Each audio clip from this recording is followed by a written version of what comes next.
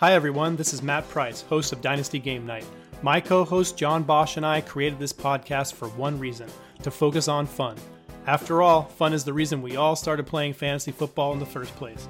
I love games of all sorts, card games, board games, video games, really any kind of game you can think of. So one day, John and I decided it was time for a podcast where we just play games. You might learn something along the way, but you won't find much hard-hitting analysis here. Check out all the other incredible podcasts DLF has to offer for that sort of thing.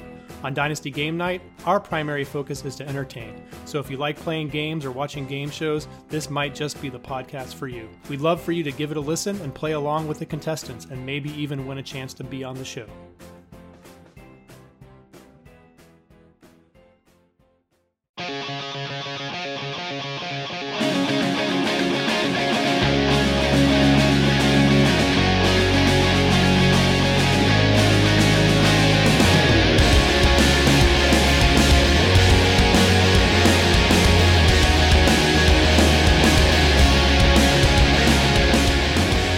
DynastyLeagueFootball.com and the DLF family of podcasts. It's me, it's that old SFD, roaming the streets of SuperFlex City, and this is the SuperFlex SuperShow.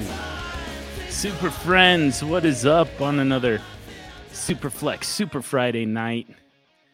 Man, oh man, is there some stuff to talk about. So here's the thing, my plan was to do these every other Friday for a while, just so it gives us plenty of time to get caught up and reload on some SuperFlex questions for these Ask Me Anything sessions on SuperFlex Super Friday nights.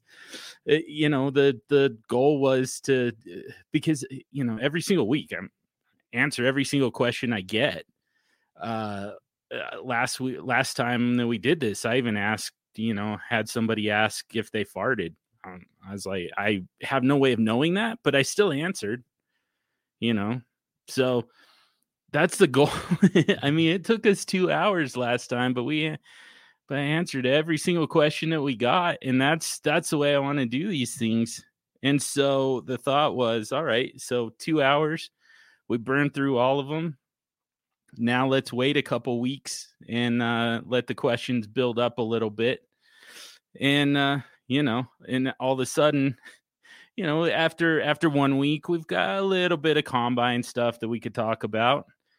And then this week happens, and it's just, I don't know if two hours is going to be enough time, number one. And number two, I kind of think that we're going to be back here next Friday. Just my guess. We got the legal tampering period starts on Monday, and then later on in the week, free agency starts in earnest. So I won't say that I think it's going to be quite as eventful as this week has been, but it should be on par. But for the moment, we can talk combine stuff. We can talk rookies. We can talk about Aaron Rodgers has a new deal and what that means for him and for other Packers players. Obviously, we can talk about the news from today. Deshaun Watson will not be indicted on criminal charges. Still, he's being deposed right now for civil charges, but that's going to start moving fast. And we could see him on a team, a new team before too long. We also, we had a trade between the Seahawks and my Broncos. Anytime we talk about the Denver Broncos, I feel like I have to preface it by saying that's my team right there. So, filter this information, filter this opinion however you feel necessary. I really try not to let my fandom seep into my analysis, and I feel like I do a pretty good job of that. But I still just feel like I have to be upfront about that and just say, yeah, that's my team. So, just if you feel like I'm going a little too far in either direction. Sometimes I'm too hard on the Broncos, actually. But if you feel like I'm going too far in either direction, you can definitely kind of filter it based off of that. But we can definitely talk about that. Mike Williams gets a new contract. Man, what else do we got? I don't think we need to talk about Sterling Shepard, do we? It's cool that he's back with the Giants. End of story. That's all I've got to say there. And then, of course, above all else, March for at dynastyleaguefootball.com, we've deemed it Dynasty Trades Month. So my goal was to talk about trades. My goal was to talk about dynasty trades. We can talk strategy. We can talk player values. We can talk, I mean, if you've got actual offers, either that you're thinking about sending out and you're kind of second guessing it, or that you've got in your inbox and you can't decide what to do, we can go over those as well. So yeah, lots to talk about. As always, this is your show though. This is your time to get into the live chat, say what you want to say, ask what you want to ask. And yeah, we'll just have the ongoing discussion of SuperFlex Dynasty. So yeah, definitely when you join in, feel free to throw whatever you got into the chat. In the meantime, just to get us going, I did have one earlier today when I first tweeted this out, and let me just find it. I should have already had this pulled up. This is so unprofessional. Although I don't know what expectations you might have had for me, considering, like I said, last time we did this, I was answering questions about whether or not the guy farted or not. So yeah, that's just to kind of set the bar, set the expectations for the level of professionalism you're going to get on SuperFlex Super Friday nights.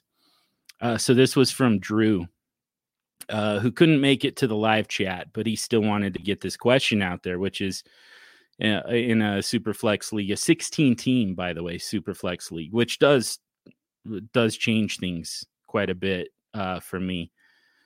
Actually, it doesn't change things necessarily, but it would normally be something to consider in a trade proposal like this one. So he's being offered Zach Wilson and Jimmy Garoppolo for Justin Fields. Right now he has Kirk Cousins and Jordan Love on his team, which I can tell you, I'm in one 16-team SuperFlex, and man, is it hard to get your hands on any quarterbacks in a league like that. So, first of all, just kind of through the lens of 16 teams where you're trying to increase quarterback head count, all of a sudden, the fact that you're getting two quarterbacks who are likely NFL starters, Zach Wilson certainly for the long term, and Jimmy Garoppolo probably lands somewhere. There are just too many jobs open for him not to, So he most likely gets a job. So you're kind of getting two starters here for the price of one, which isn't something that we necessarily have to worry about in a 12-teamer. You still end up making moves like that, but it's not nearly as important and not nearly as difficult as in a 16-teamer. So, here's an opportunity to do it. You have to give up Justin Fields, but you get back two quarterbacks. And to me, just based on that, like, forget about the players involved. Just the fact that you're going from 1 to 2 in that format, that alone tells me that it's something to at least consider. And then on top of that, I mean, I like Zach Wilson. I think he's got just as good of a chance, if not better chance, to be successful, at least in 2022, than Justin Fields. I think Justin Fields will ultimately be fine, but you've got a new coaching staff coming in, going to learn a new system, second one in 2 years. You just lost Allen Robinson for whatever that is worth. You still have Darnell Mooney, but they need to do something else at wide receiver before I'm going to feel great about Justin Fields. Darnell Mooney was great in 2021, but man, do you really feel good about Darnell Mooney being your wide receiver one on an NFL roster? I just think that there's probably more coming, but they've got a lot of work to do on that roster. So there's kind of no guarantees that there's any help coming at wide receiver anytime soon. But I've also talked a lot about how I feel about Zach Wilson. I think that he's in a great situation and really kind of showed it late in the season in 2021. So, man, for me, like I'm kind of at a point, I don't remember if I have it ranked this way. And I just did a rankings update. That's crazy. I already forgot. But I know the temptation was there for me to put Zach Wilson ahead of Justin Fields. I do have them both ahead of Trey Lance right at the moment. We can discuss that later too. But, that's right at the moment for me. I'm leaning towards Zach Wilson as the most likely to break out in 2021 or in 2022, of that 2021 rookie class, with a possible exception of Trevor Lawrence, just based on, the situations that they all have right now. Zach Wilson really has the most stability and there's stability in San Francisco for Trey Lance, except for the fact that Mike Florio just won't let go of the fact that of this idea that maybe Tom Brady ends up in San Francisco as their starting quarterback by week 1. So, until that goes away, that's the whole thing with Trey Lance. I said we could talk about that later. I'm just going to get to it. For me, that cloud over his head, over that entire team's head of, maybe Tom Brady comes out of retirement to play there. Like, until that goes away, I'm going to have a hard time just, cementing Trey Lance in that top tier type of range. So we're not there yet. So it really kind of comes down to Lawrence, Wilson, and Fields. And like I said, Fields, that's a tough situation for him. Trevor Lawrence, it's similar. I mean, you don't have a lot at wide receiver right at the moment. Your running game is pretty beat up, and you've got another new coaching staff, so that one, I don't know. Again, Zach Wilson to me just has the most stability. That's I keep looking up at the screen every time the ticker comes on. I've got it set to NFL Network, because how do you not right now after the week we just had? How do you not? So I've got NFL Network pulled up just in case something crazy happens, because that we all know that's within the range of possibility. So I just keep looking up. Just when I see the ticker, I'm like, oh God, now what the hell now? Right now we just got rookie rankings up there at the moment. So, but I don't want to miss it. If something crazy happens, I don't want to miss it. And after the week we just had, I definitely want to be prepared for that. Even as we talk SuperFlex here. All right. Tyler Reeves asks, in SuperFlex, what tier of players in the running back wide receiver positions would be equivalent to the 1.03? Man, that's a great question. And I might need to pull up some ADP in order to answer it. But while I do that, let's talk for a minute about what 103 looks like, what it should look like. At this point, and it's funny, I've been railing on Treylon Burks and fantasy Twitter's love for Treylon Burks for the last, several weeks. And then the combine hits, and Garrett Wilson, who has been my wide receiver one, every step of the way, outperforms Treylon Burks. And now it looks like Garrett Wilson is kind of headed for that wide receiver one consensus ranking, which, to me, he should. The problem is it's going to be another Twitter overreaction on this. It's going to be another industry overreaction, because all along the way this should have been is you put Garrett Wilson and Treylon Burks in a tier together. The two of those two belong in the same tier. To me, Garrett Wilson still, he wins at more levels at different parts of the field. He wins in more ways than Treylon Burks does. Treylon Burks, you kind of have to manufacture touches. So, like very similar to Deebo Samuel, which is fine.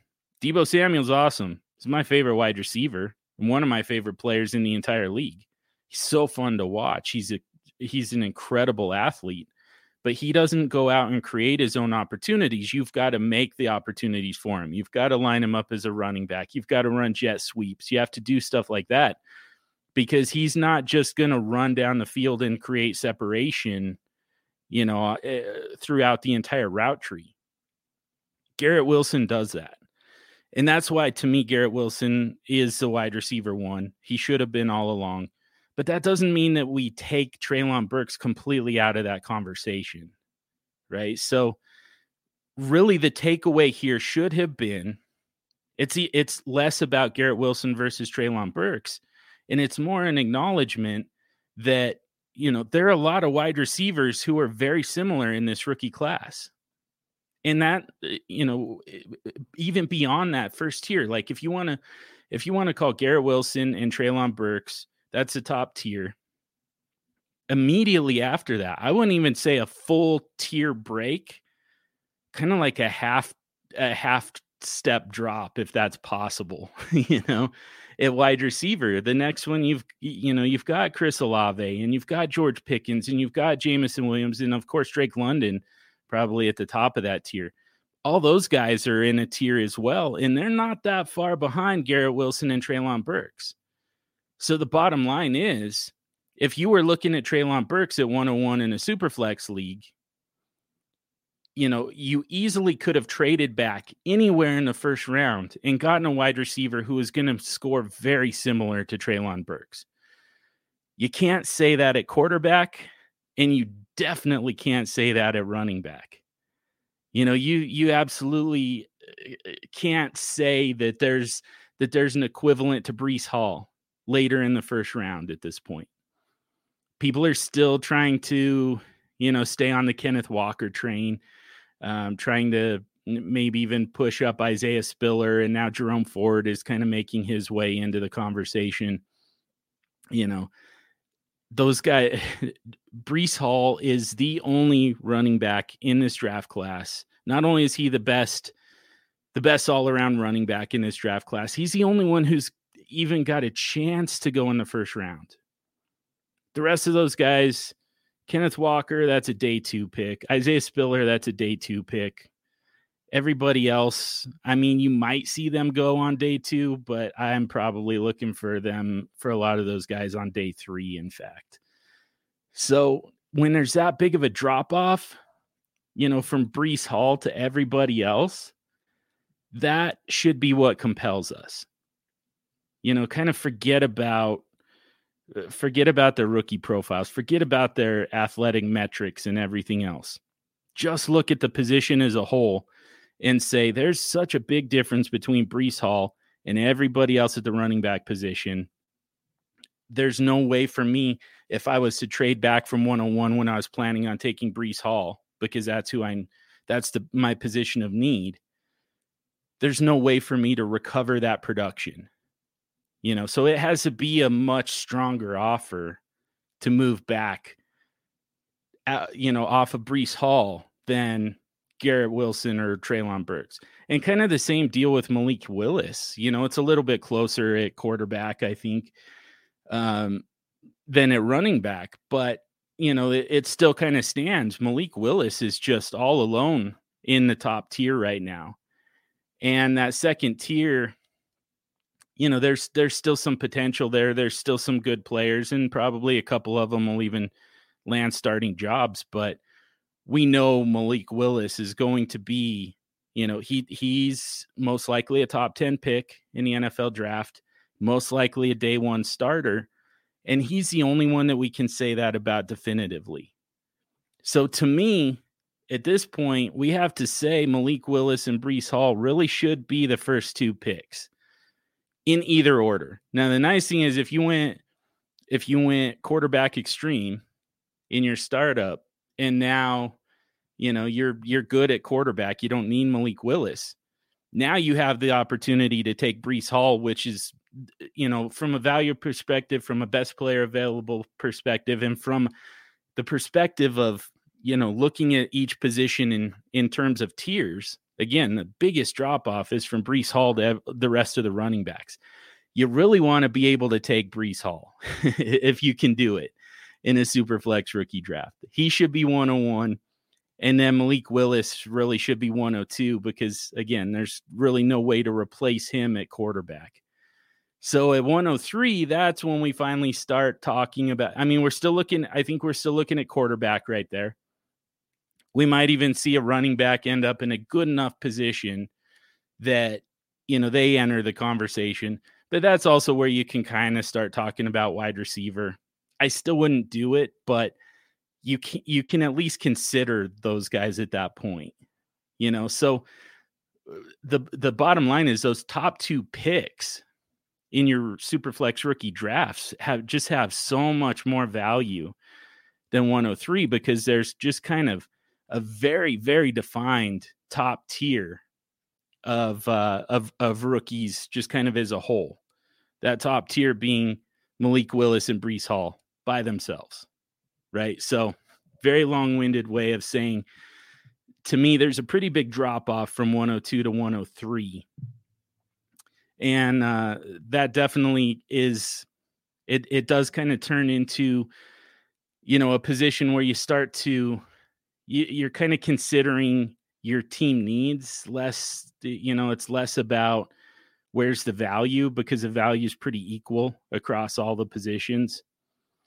And you start thinking more about just kind of, again, just team needs essentially. So, I do think that 103 loses a little bit of value when it comes to that. Let's get a little bit more context here from Tyler. He followed up a little bit.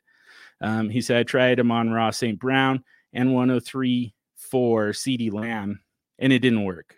Would you go further than that or try to find someone else or just hold 103? I think, I would keep going. I would tier down a little bit from that. I'm a little surprised that didn't work, to be honest with you. What I will say is if you're just, I kind of like the move to try and upgrade at wide receiver. So, I do like that. So to kind of turn Amon-Ra and again, at 103, you are considering guys like Treylon Burks and Garrett Wilson. So, we don't want a ton of wide receiver depth. Wide receiver depth is not something worth having on rosters. So, I think that it's a worthwhile move to try and move, a wide receiver and a pick that kind of loosely represents a wide receiver for just a wide receiver upgrade. Just consolidate them into one player. So, I would keep moving down a little bit. For a package like that, I wonder if you could get Jalen Waddle. He's got a higher ADP, an earlier ADP than CeeDee Lamb, but I don't know that people actually feel that way, to be honest with you. I mentioned Deebo Samuel. He could be another good one. At the running back position, possibly, if you wanted to make a move for a running back, looks like guys like, Javonte Williams is at running back 4. Man, that's pretty high. That's pretty high. And here's the thing. Javonte Williams is the number 1 beneficiary of this Russell Wilson trade, but running back 4 overall is still pretty high. That's February SuperFlex Dynasty ADP that just came out the other day. Saquon Barkley could be a target for you with that package. And then straight up, I think we have to move down probably into, let's see. Looks like guys like Isaiah Spiller and Garrett Wilson are kind of going in the 6th and 7th round, that area. So I think you're probably looking at players in that same range. Aaron Jones, if you're going to contend, I think is a guy that you might be able to get straight up for that 103. Wide receivers. How about some wide receivers? Man, I don't like the wide receivers in that range. It's like Mike Evans, Michael Pittman, Amari Cooper, kinda. Man, I like what you were doing trying to package that pick, if I'm being honest, Tyler. I think you want to keep trying to package that pick with Amon-Ra. Kind of a good I think that you're on it as far as Amon-Ra. Probably it's probably a pretty good time to sell him anyway. So the fact that you can package those two picks, yeah, I would stick with that and just kind of keep moving down your personal rankings at wide receiver and running back from there. Just try and package those two for kind of the best player that you can get according to your own personal rankings. Or my rankings are at dynastyleaguefootball.com. You're definitely more than welcome to use those as well if you want. And just kind of whatever makes the most sense for your roster from there, I would say. And he said, well, I already have Javonte and J.K. Dobbins at running back. Nice. So you got a good young group there. Wide receivers are A.J. Brown, Michael Pittman, and Amon-Ra. With flexes, Tyler Boyd, Michael Carter, Jacoby Myers. 103 is just trying to upgrade quarterback or wide receiver. Okay. So you can never get too much depth at running back, so I wouldn't rule that out. But yeah, it looks like you actually probably could use just a little bit more depth at wide receiver, and what that's going to kind of do from there is free you up to you really kind of want Michael Pittman to be your third wide receiver. If you only start two wide receivers, you've got Michael Pittman on the bench, and you can put him in a flex when you need to, but the real goal would be to get running backs into the flex spots as much as you possibly can, to a point where Michael Pittman's just on your bench until bye weeks hit. Or, in the event that A.J. Brown or this other wide receiver that you bring in gets hurt. But yeah, I think that that might be the move. Just keep going keep trying to make that move at wide receiver. Try and get that upgrade so that A.J. Brown and, whatever wide receiver you're able to trade for. Let's say hypothetically, again, Jalen Waddle is another guy that I would try for. I don't know that that's gonna happen if CeeDee Lamb didn't happen, but that would be worth a shot. And then I think that really just kind of makes you efficient at wide receiver with A.J. Brown and whoever that is starting, and then Michael Pittman is kind of a flex consideration bench type of guy. Then you can move on from Tyler Boyd and Jacoby Myers and, eventually get it to a point here where you've got a minimal number of wide receivers, but you're solid at wide receivers so that it doesn't matter that you don't have depth, and then focus on the running backs. That would be the way I would approach it. BJ Lee says, one quarterback, I got Justin Herbert, Austin Eckler, David Montgomery, Elijah Mitchell, Rogo, maybe Rojo. Trying to think of who else Rogo would be, but maybe Ronald Jones. Higgins, I imagine T. Higgins, Juju, Jarvis Landry, Gabe Davis, Jerry Jeudy, Nico Collins, Terrace Marshall, Kelsey, and Albert O. How you feel? What would you do to upgrade a team? I have 103. So right off the top, I think you have too many wide receivers. I would work on, kind of what I was just saying with Tyler's roster. I would really start to try and turn some of that wide receiver depth into running back depth. I really kind of go for, my dream scenario, I've got 4 running backs for every wide receiver on roster.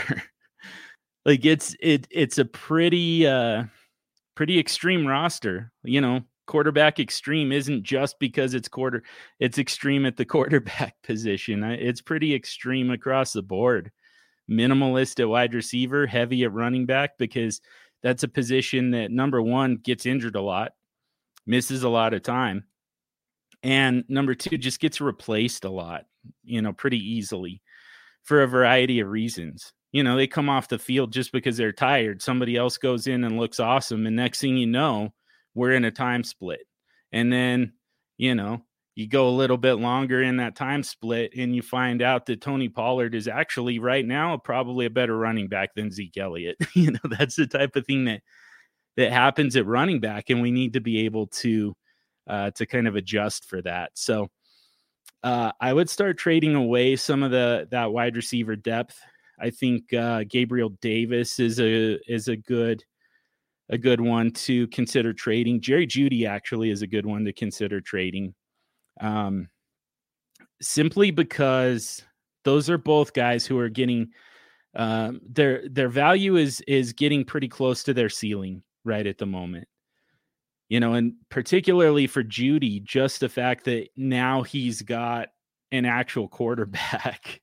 Finally, I can't help it, man. Like I said, my team is the Broncos.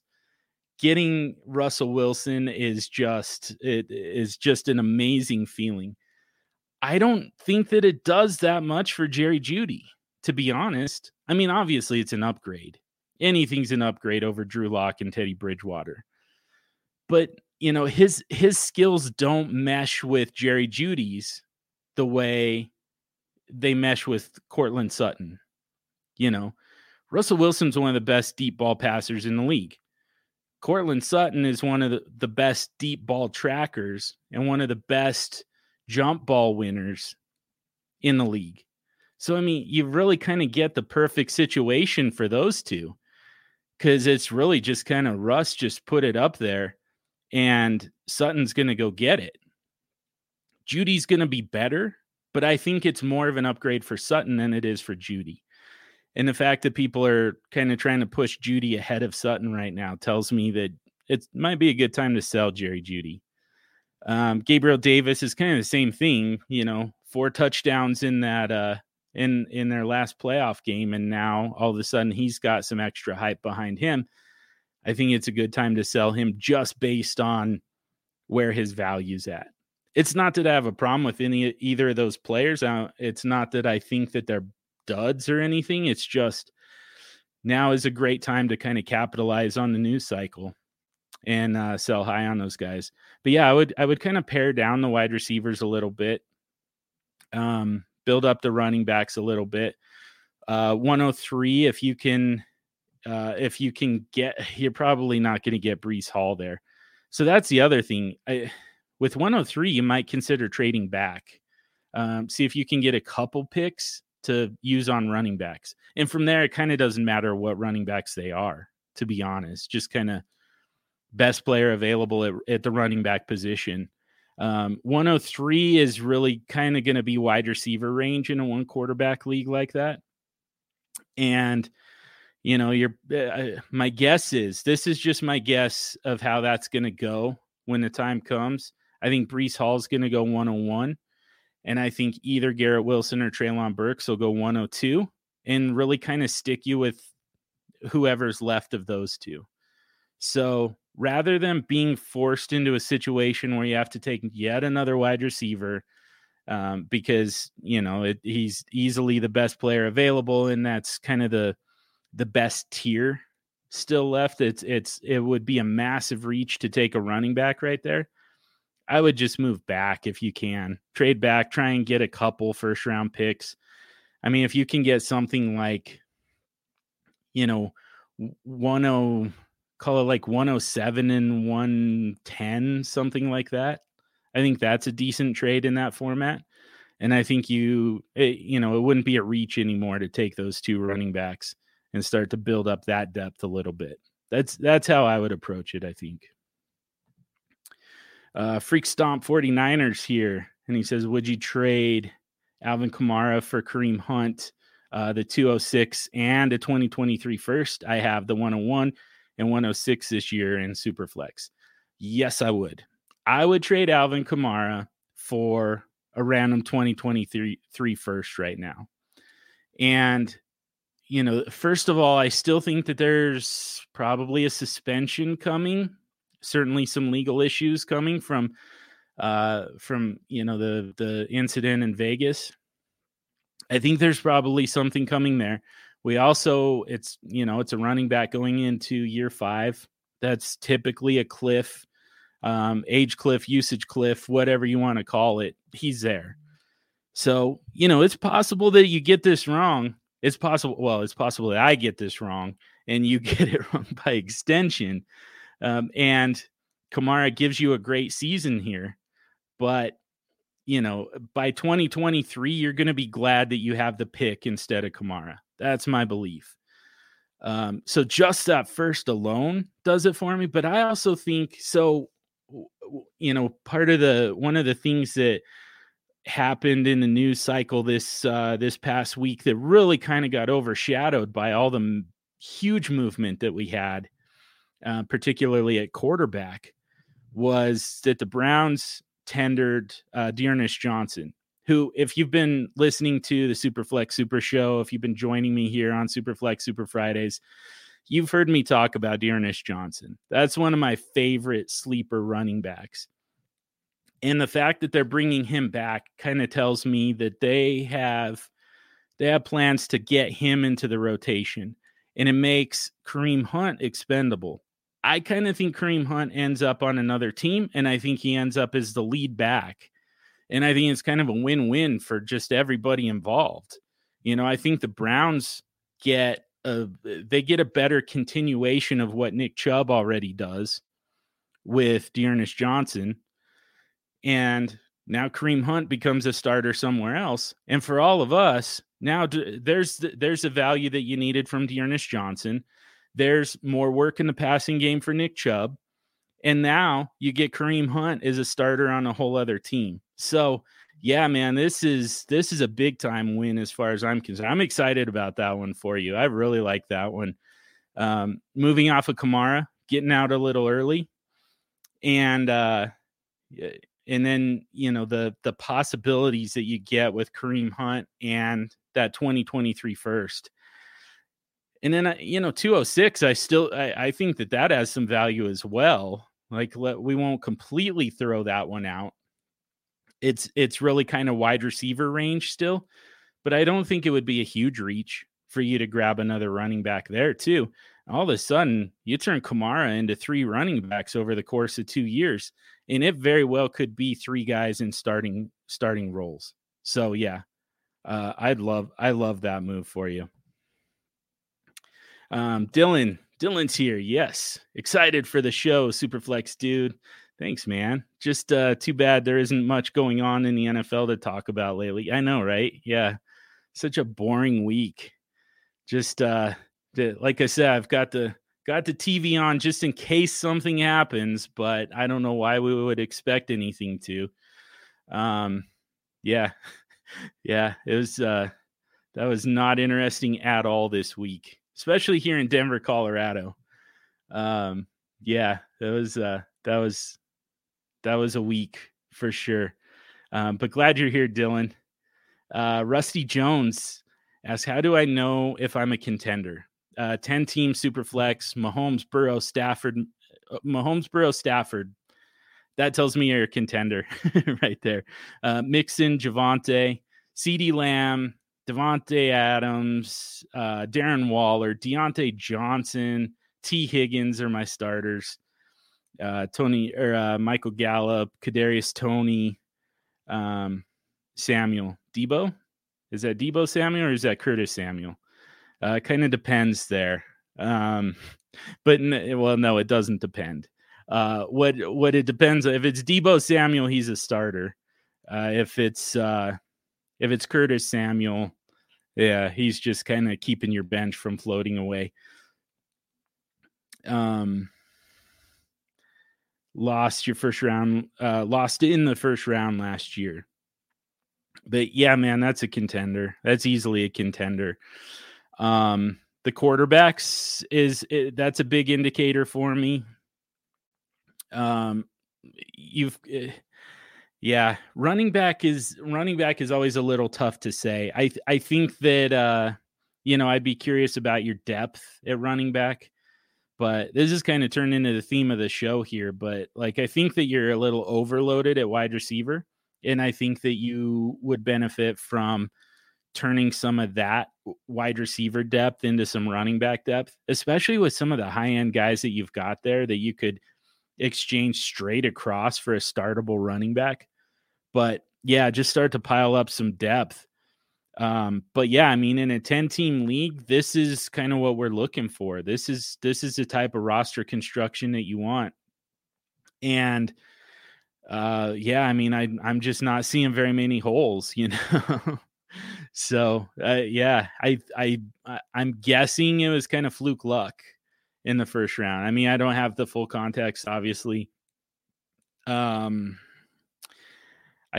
don't know exactly how that went down for you, but what I do know is, 9 times out of 10, I would put that lineup against just about anyone and expect to win. So that's definitely a contender. Man, as far as indicators, though, I think that's a really good question. And at some point, something that we probably need to really dive into, whether it's on Super Friday or the SuperFlex Super Show. Either way, we kind of need to talk about, what are some indicators that this is a team that's ready to go win a championship, and figure out what's holding you back when you're not quite there. That's a really interesting. I'm gonna write that down. Actually, I'm a business owner, and I also mentor entrepreneurs here in Denver, and I take a lot of the concepts that we use both in business and in in mentoring startups. I take a lot of those into my analysis of in Dynasty and Superflex, and the idea of key success indicators is something that is very important in business that really kind of gets left out of the conversation in Dynasty. That's something that needs to make its way into the conversation. I really like that. So Rusty, if nothing else, I got to thank you for shining some light onto that one. That's going to be a big one. That's going to be important. Rusty also said, I'm looking to add to my 2023 first. I've read that class is loaded. Yeah, man, it's going to be a good one. It's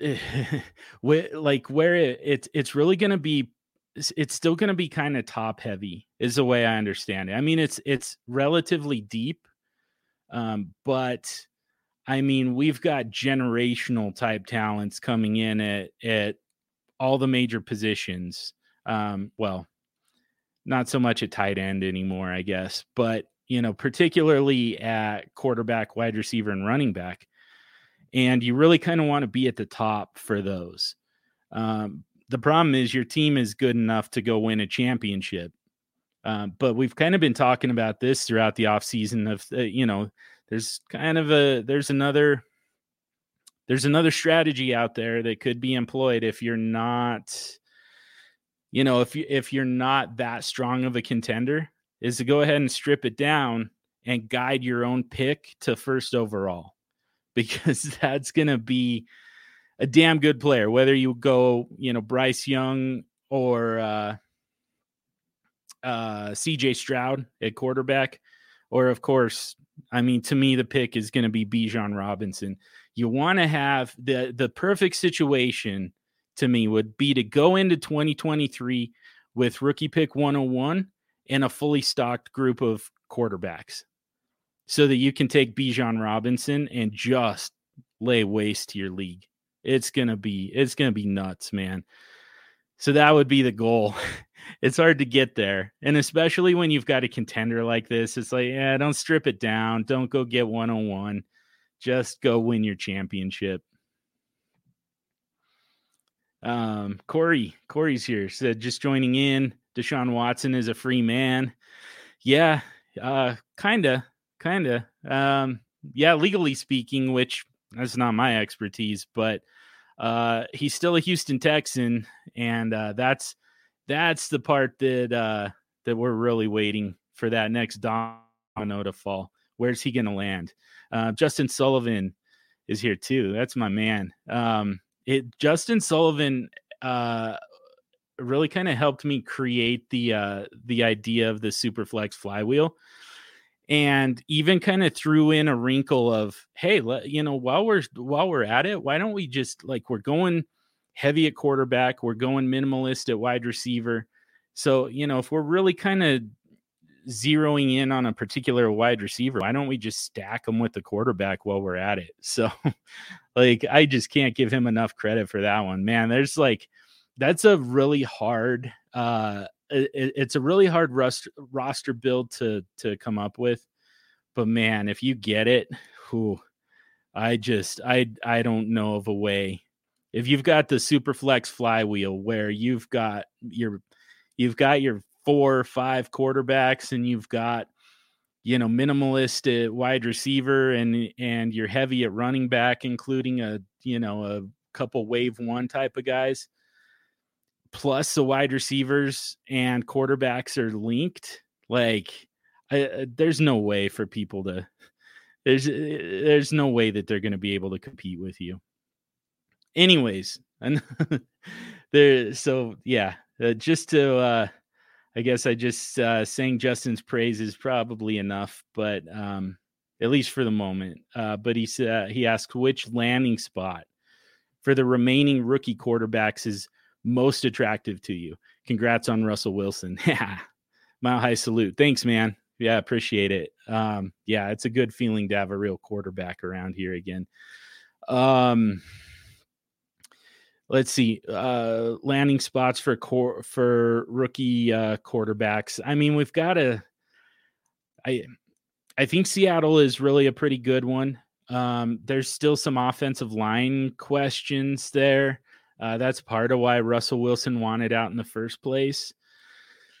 And, kind of ditto the Pittsburgh Steelers. Like, those are both offenses with good weapons. Probably a slight edge to the Steelers there because they also have the running game in place, where Seattle doesn't. But good pass catching weapons. The protection is an issue.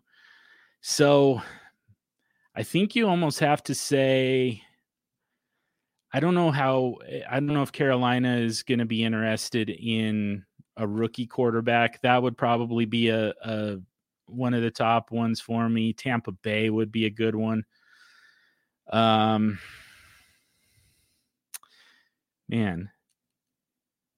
any of those others, like Green Bay could take another shot. I don't know that they will, but they probably should. Yeah, I think I would go with those. I think I would say Tampa Bay and Carolina are probably the top ones for me. Cleveland is a decent one. They've always been able to field a good offensive line. They're just they don't have a whole lot as far as pass catchers right at the moment. So I guess we'll leave them out of there too. Yeah, we'll just leave it at Carolina, and Tampa Bay would be the top two for me. Pittsburgh and Seattle are close as well, though. Corey says Tyreek Hill for AJ Brown. Dude has Patrick Mahomes. I mean, I think, Tyreek Hill probably has a little bit more value to him. And I have Tyreek Hill ranked a little bit ahead of AJ Brown, but they're in the same tier, within a couple spots of each other for me. It's really a lateral move. So it makes sense. I was about to say it doesn't make a whole lot of sense to go from one elite wide receiver to the other. I mean, age, I guess, could be a little bit of a factor there, but yeah, the fact that he gets to link Pat Mahomes with Tyreek Hill, that's kind of the reason to do it. Yeah, I think that's fine. I I mean, if you're giving up Tyreek Hill, I would actually try and squeeze a little bit more out, though. I would try and get a pick, even if it's just like a second-round pick or something. You know, they should be willing to pay up to get Tyreek Hill and link him with Pat Mahomes. So I think I would negotiate that a little bit. It's really not bad. It's pretty balanced, but the fact that Tyreek Hill has more value to them than he does to you means that I think you can probably negotiate a little bit more out of that. Corey says, I love Russell, but he didn't have the same wheels anymore. He can't throw over the top. He has to roll out, and he can't outrun people the same anymore. I'm a Seahawk and love that man. Yeah, man, that very well could be true. I didn't get to watch a whole lot of him last year. I mean, he missed some time with an injury, first time ever. It could add something to do with it. Again, not a lot of time. That offensive line was an issue. But yeah, I mean, we've seen him run less and less. I don't know if that's by design or if that's kind of a, just something that happens as you get a little older. it just becomes there's less motivation to do it. I have no idea about the arm strength though. That's kind of interesting. But yeah, I mean, yeah, I don't know. I also don't think that he's going to be asked to do quite as much in Denver. At the top, I kind of talked about, I said, to me, Javonte Williams is the easily the biggest beneficiary of that entire trade. And the reason for that is just simply game script.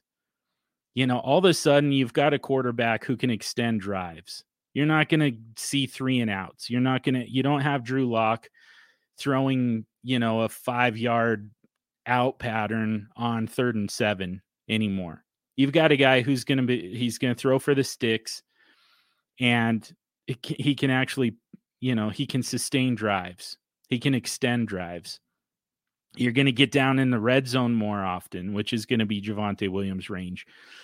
And on top of all that, the other thing that's going to happen by extending those drives is you keep the defense on the sideline more, which, you get a fresh defense coming back out onto the field and defending a lot more of the field than what they're used to. This is a good defense, and they're going to be able to create a positive game script for Javonte Williams by limiting the number of points that are typically scored. So, to me, it's less about Russell Wilson himself and what he does, even though it is an upgrade, from Drew Lock. It just is. Like Drew Lock. I really hope that the Seahawks figure out. They're being linked to Deshaun Watson. I would love to see that, but I hope they do something. Don't just go with Drew Lock into the season. That's not the type of season that you want to go through. Man, the 12s are gonna they're gonna trade in their Seahawks jerseys if you do that, because it is awful football to watch. It is disgusting. So, yeah, Russell Wilson does a lot of things for the offense. It's not just about his downfield passing. He does a lot of things for that offense and for the team as a whole that don't even necessarily show up in his own stats. Fantasy Condo asks 104 and what level of player is an acceptable offer for 101 or 102? That's a good question. I think, let's go back to ADP here. Because I think that we figured out that some of the, a lot of the rookies, the top, like rookie 3 and 4, they weren't going that far behind rookies 1 and 2. So I don't think it's going to be a huge difference. But I wonder about. I mean, I think that it's got to be. I think you would probably need to upgrade a starter. Actually, I don't think this ADP is going to help us. I'm just kind of realizing that.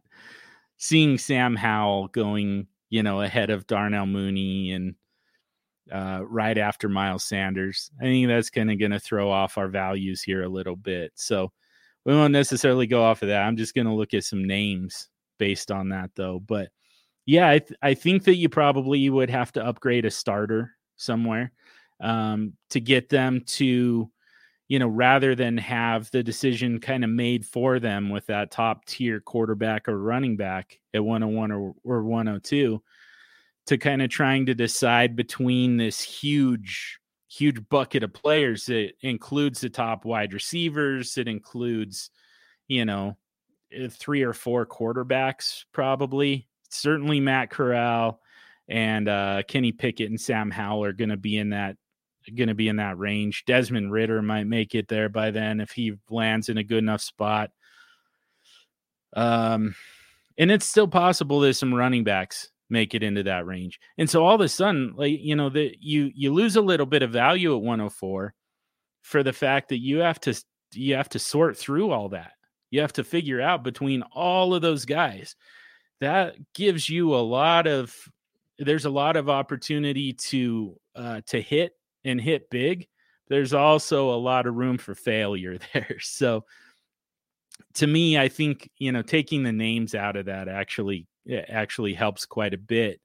And just saying, it's kind of worth a lot to know that you're getting Malik Willis or Breece Hall. It's worth kind of a lot there's a lot of value to getting and knowing that you're going to get one of those two guys, as opposed to trying to sift through, an entire tier of wide receivers, an entire second tier of quarterbacks, an entire second tier of running backs, whatever that looks like. So yeah, I think that you probably need to upgrade a starter for them. I think it needs to be somebody and not even, to me, not necessarily a flex.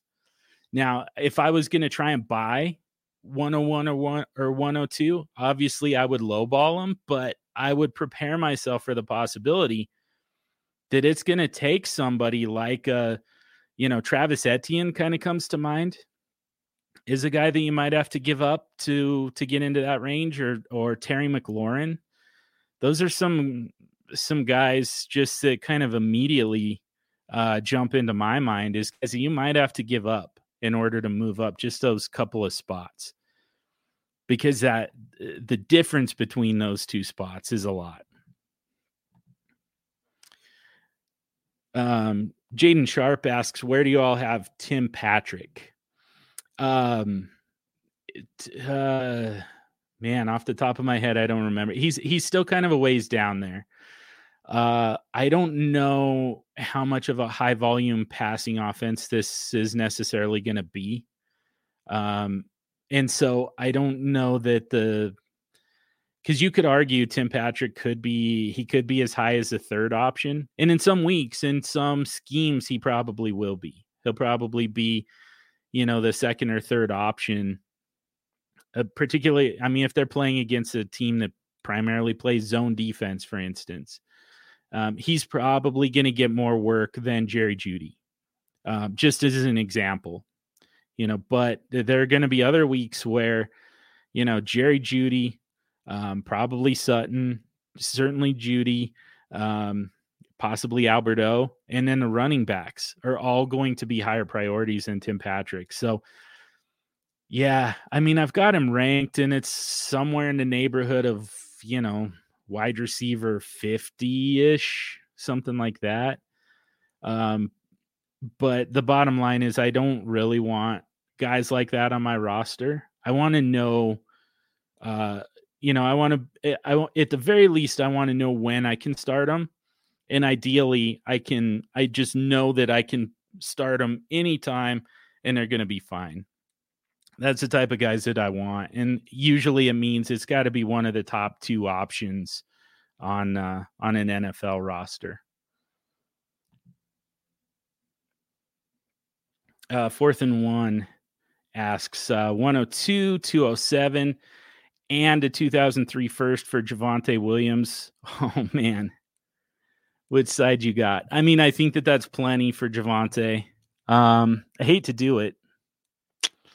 Yeah, I hate to do it because, like I just said, I think that Javonte benefits quite a bit from Russell Wilson being on the team. And honestly, I don't care if Melvin Gordon's there or not. I think either way, Javonte Williams benefits greatly. Excuse me. I just stop talking sometimes.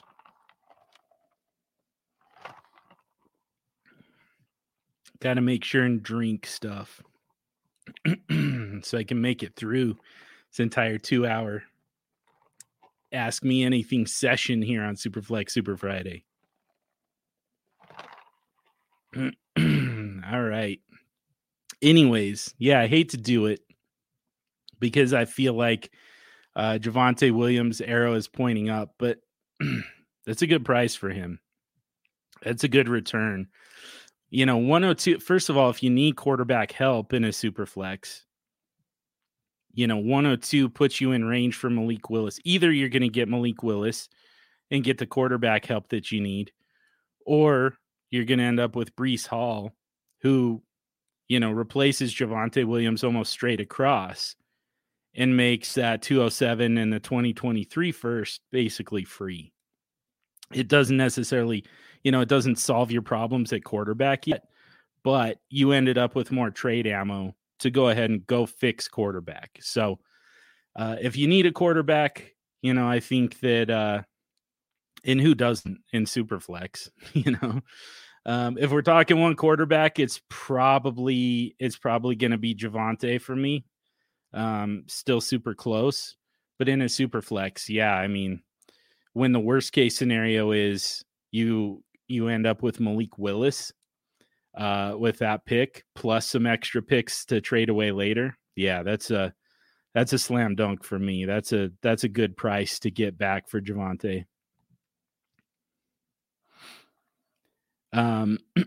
Yeah, Rusty, 0 running back depth to add to the above.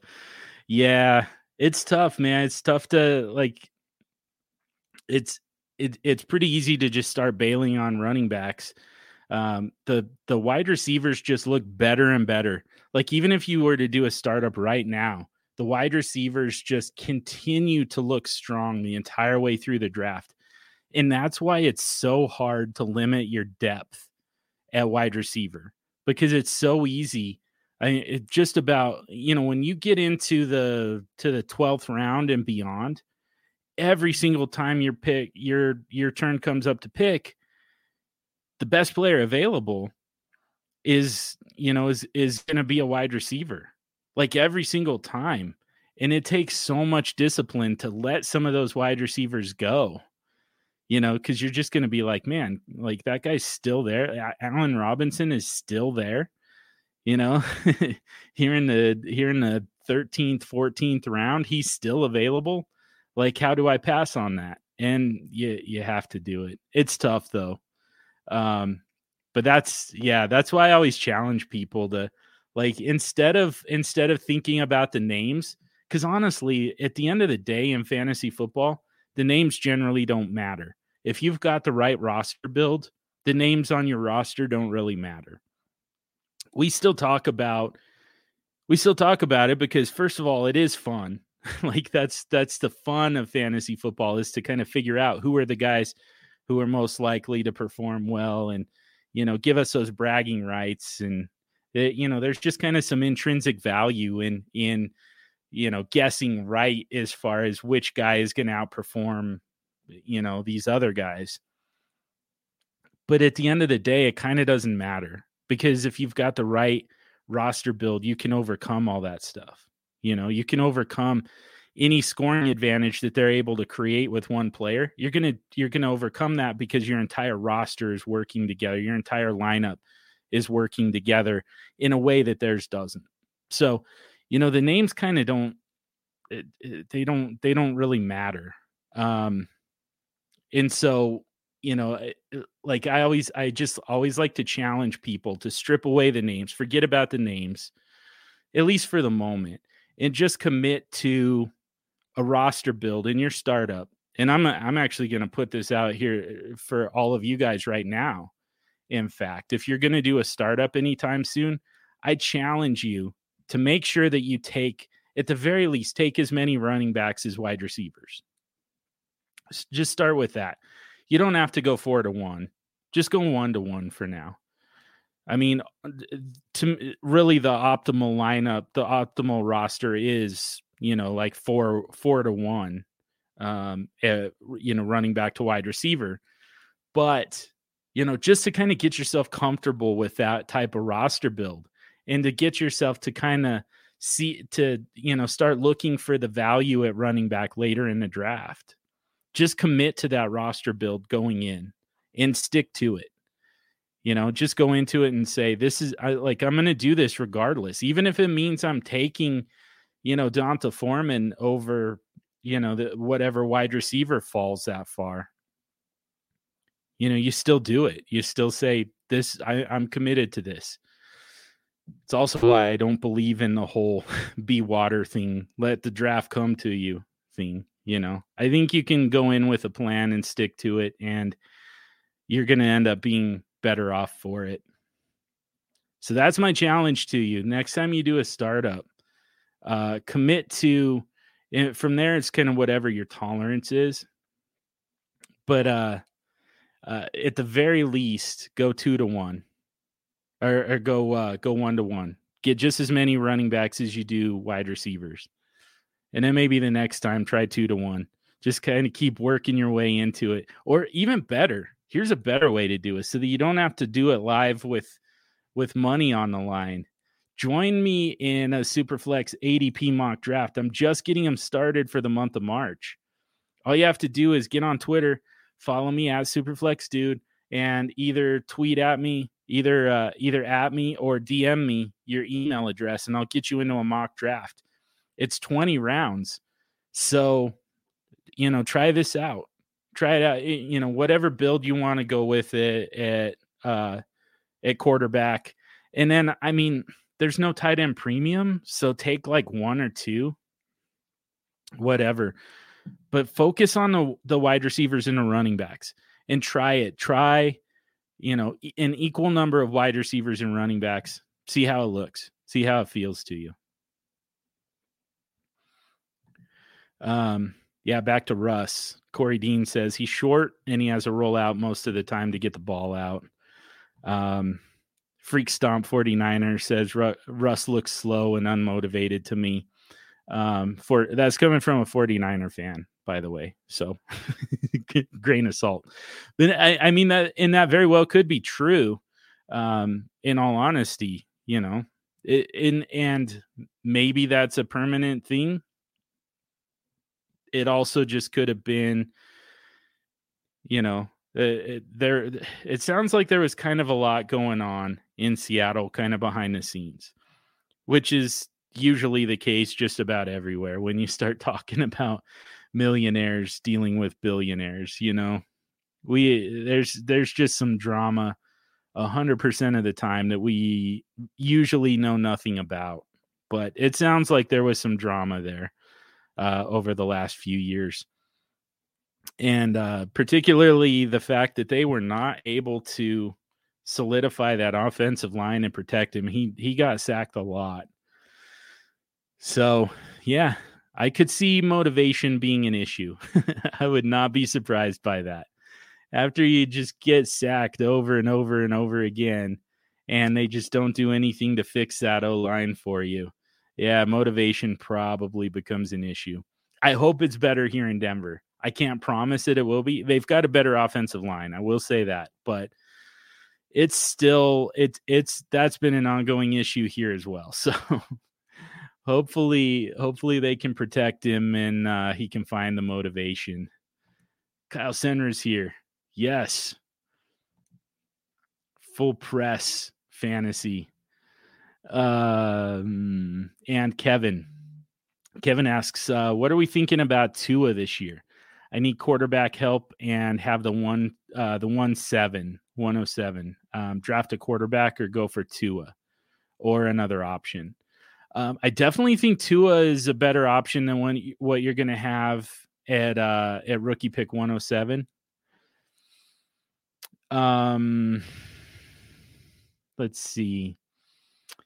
Trying to think of I think that the guys that are going to be in your range at 107, like it's going to be guys who probably aren't going to be all that helpful to you this year, just kind of at all.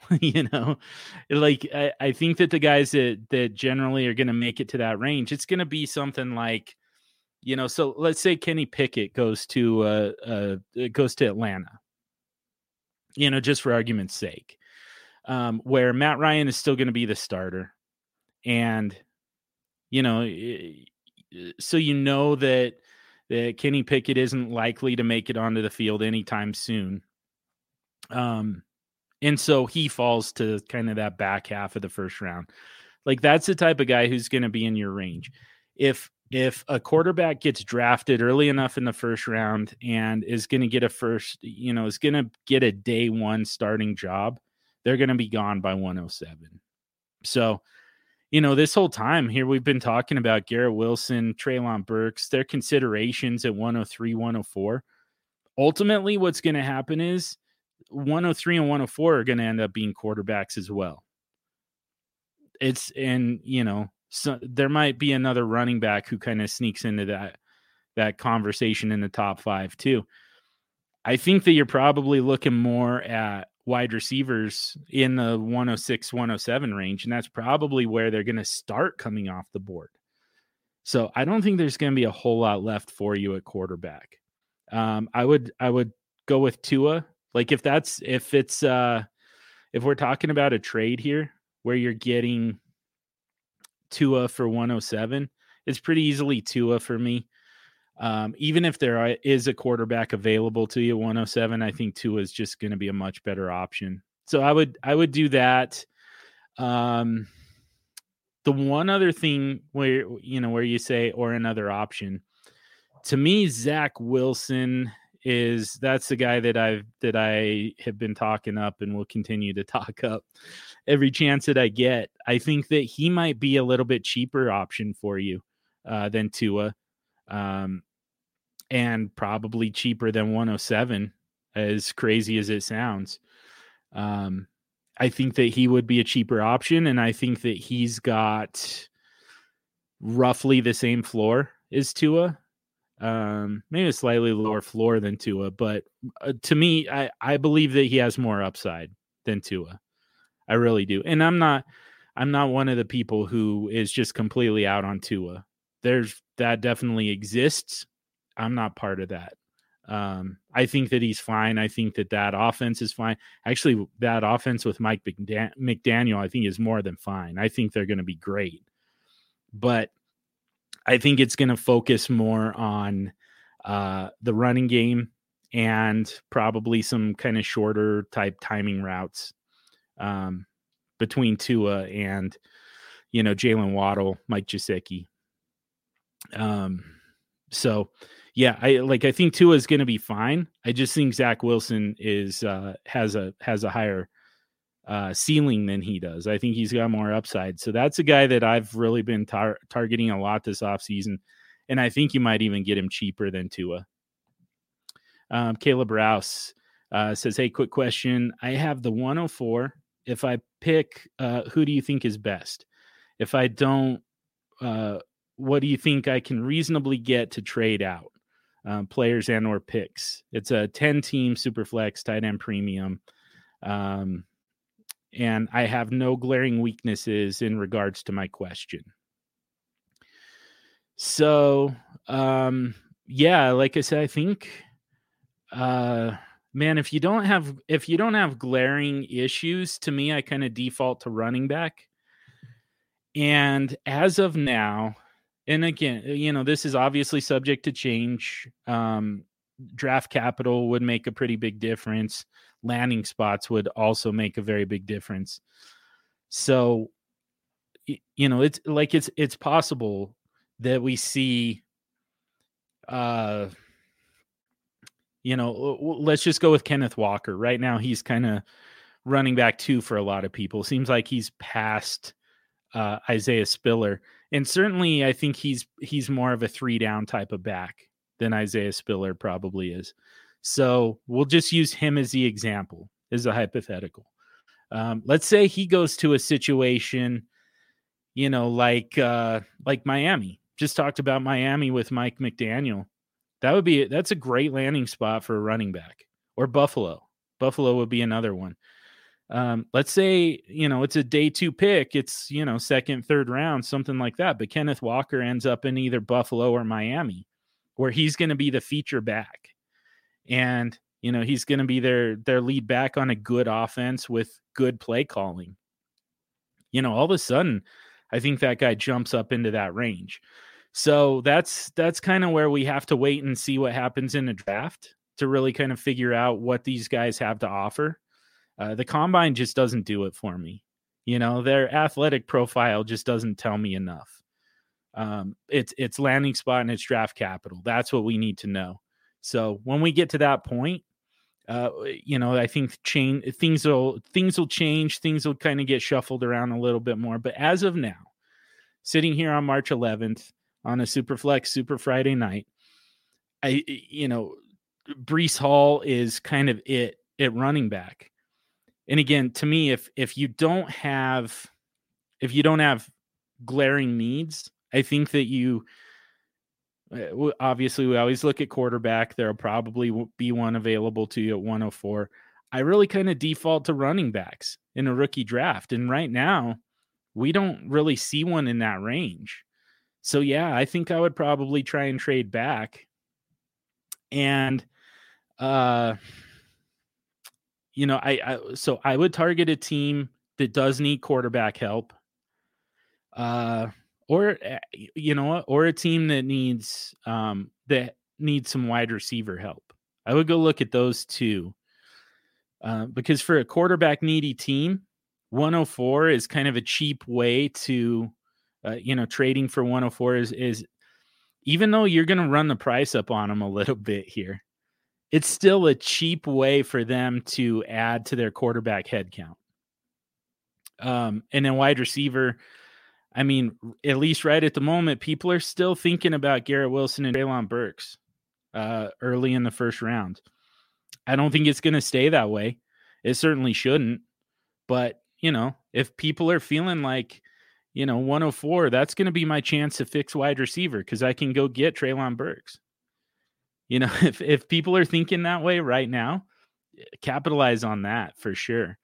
As far as a return, I mean, I would try and get a couple picks, and I think that you can probably get two picks somewhere in the neighborhood of 108 and beyond.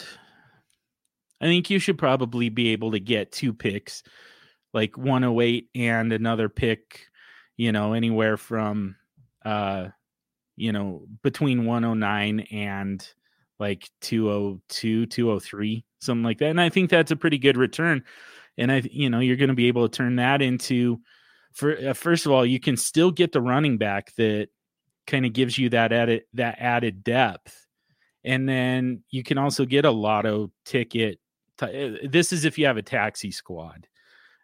This is the only way that I'll go above my quota on wide receivers is if I have a taxi squad to stash them on. But if you do, yeah, I mean, you'll probably get one of those wide receivers who's honestly going to be just as good as Treylon Burks and Garrett Wilson, and just stash them on taxi squad. Yeah, I think that's the type of move I would make. Yeah, and it really kind of depends on who they're targeting, what they need. That's kind of going to depend a little bit on that's going to be an indicator of what you're going to be able to get in return too, I think. I think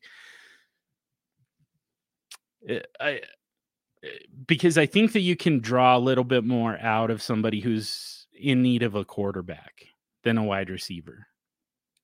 Because even the people who, feel like Treylon Burks is going to just completely change the trajectory of their roster, I still think that just kind of subconsciously, they still recognize that there are a lot of different ways to fix wide receiver other than drafting Treylon Burks.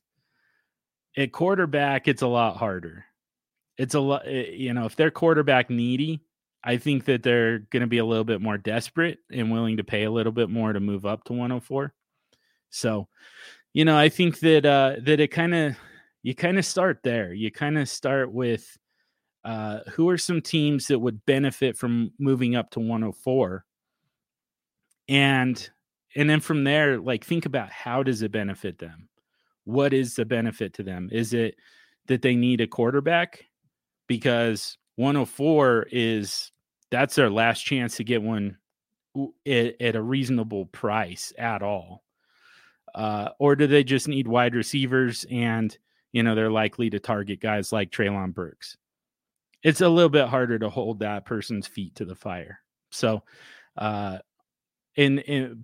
yeah, I mean, you kind of think about what do they need? You put a specific name to it and say, oh, that's a quarterback needy team that I'm going to try and move 104 to. And so let's say that I'm giving them, essentially the rights to draft Kenny Pickett or Sam Howell. And then go look at ADP and see kind of where those guys are right now. Kenny Pickett and Sam Howell. Well, right now, Matt Corral is the quarterback 2 in the class, it looks like. Yeah, again, this ADP is not going to help us. Damn it. Kenny Pickett, it looks like he's quarterback 3 in the class, and he's going kind of in the neighborhood of TJ Hawkinson. If you've got any kind of tight end premium, that could be a possibility, because they're gonna be willing to pay up a little bit to get a quarterback, to get a rookie quarterback. So I don't want to scroll too far down, but some of the names we mentioned earlier, guys like Terry McLaurin and Travis Etienne, I could see making that move for guys like that. I would probably I would aim a little bit higher at first and go after guys like, Stephon Diggs, J.K. Dobbins, Elijah Moore. Try and get one of those guys straight up for the pick, and then particularly guys like Dobbins, some kind of buy low running backs. Maybe even package somebody for an absolute with that pick for an absolute stud. If you don't already have, if you're in good shape at running back, but you don't already have Saquon Barkley, that's kind of, to me, that's the big buy in fantasy football. So, maybe package that pick with one of your, your low end, your kind of flex consideration type running backs and see if it gets you Saquon.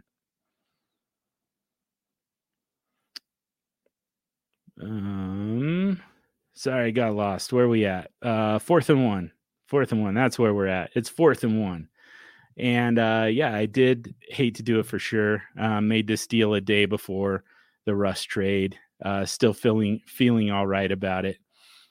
The Javonte Williams trade from earlier. Yeah. 102, 207, and a 2023 first for Javonte Williams. So I hope that you gave up Javonte. But like that one, now that Russell Wilson is on board, like I said, it makes Javonte a lot more intriguing than he already was. But I still think if you gave up Javonte and got all that draft capital, I still think you won. 4th and 1 also says, what's the best way to pivot from an average quarterback to one of the top guys? Have so much quarterback depth on one of my teams. Zach Wilson, Baker Mayfield, and Justin Fields are all expendable if I can add one more top end quarterback. I mean, I like that. If you've got that kind of depth, yeah, that's a great situation to be in. In all honesty, and again, like this is going to be roster dependent for these other teams that you're trying to trade with, of course. That's just, that's probably the fine print that needs to go on every one of these answers. But if there's a team that has, one of those elite quarterbacks, and then they're hoping that Mitch Trubisky becomes a starter somewhere, which he probably will, but that's still that's not good enough at quarterback, right? To have just those two, that's not good enough. Or, there are rosters out there that's like Pat Mahomes, and then they ignored quarterback for a long time because they felt like they were set with just Mahomes. And then they ended up with crap like Bridgewater and Jimmy Garoppolo, is their quarterback. And so now, and maybe they had Tom Brady or Ben Roethlisberger. And so now they're kind of down to just Mahomes and some lotto tickets. I wouldn't be surprised to see, if you were able to trade two of those guys for Mahomes. I mean, I think that it probably takes Zach Wilson and Justin Fields. But, if you're that loaded at quarterback and you're just trying to upgrade them, I mean, just package those two, get back Mahomes. Like that's an easy way for you to upgrade.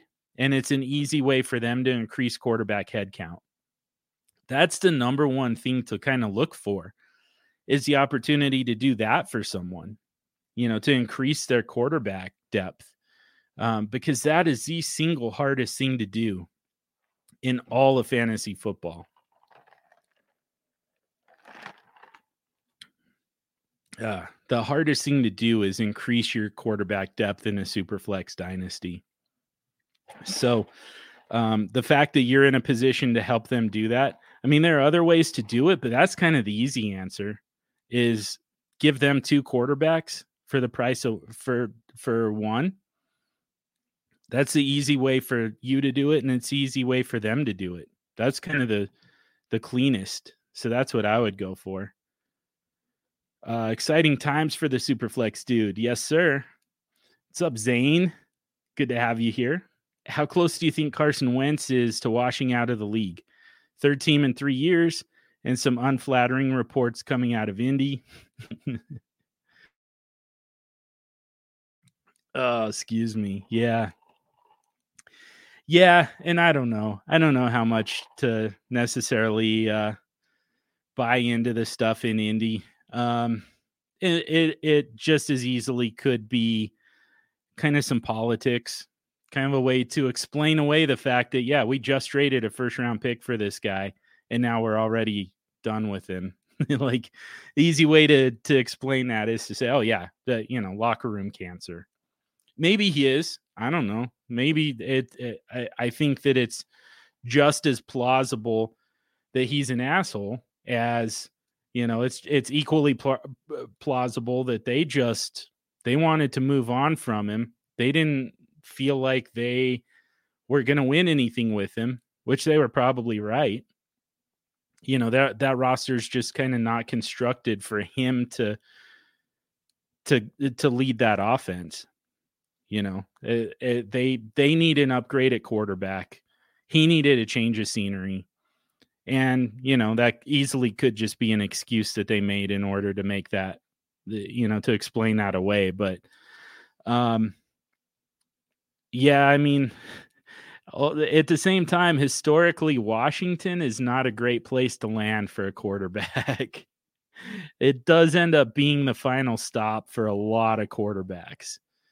Donovan McNabb, Alex Smith. I mean, for different reasons. It wasn't a Washington thing per se, but it's just interesting how many quarterbacks end up in Washington and just kind of finish out their career there. So, I mean, as far as that goes, we're always looking for trends in fantasy football. Well, there's one of them for you. There's a pattern. But I still have some hope for Carson Wentz. I think that he's still a very talented quarterback. Also, by the way, Terry McLaurin is the best wide receiver he's ever had. Finally, here at 29, 6 years into his career or whatever. Yeah, he finally gets an alpha wide receiver with Terry McLaurin, or at least as close to an alpha as he's ever had.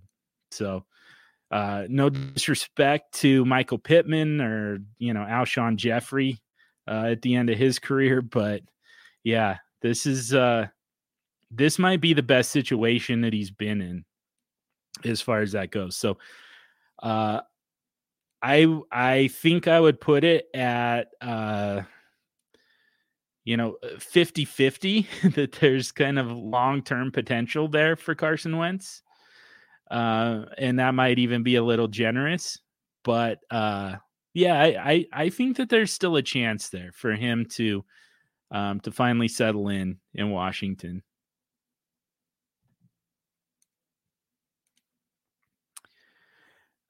Corey says, I wish Wentz well. Will do okay in Washington. Oh, I think they will. Wentz will do well. They have great coaches. They do. That's a big thing. And I mean, I kind of wonder about the fact that, now he's got more of a defensive minded coach. It's going to be less of, there's going to be less terminology.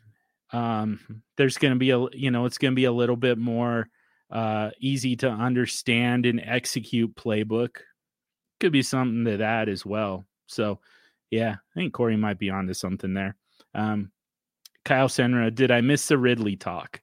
I sold my only Ridley share in a 12-team start 13 PPR league. I received Gabriel Davis and Russell Gage.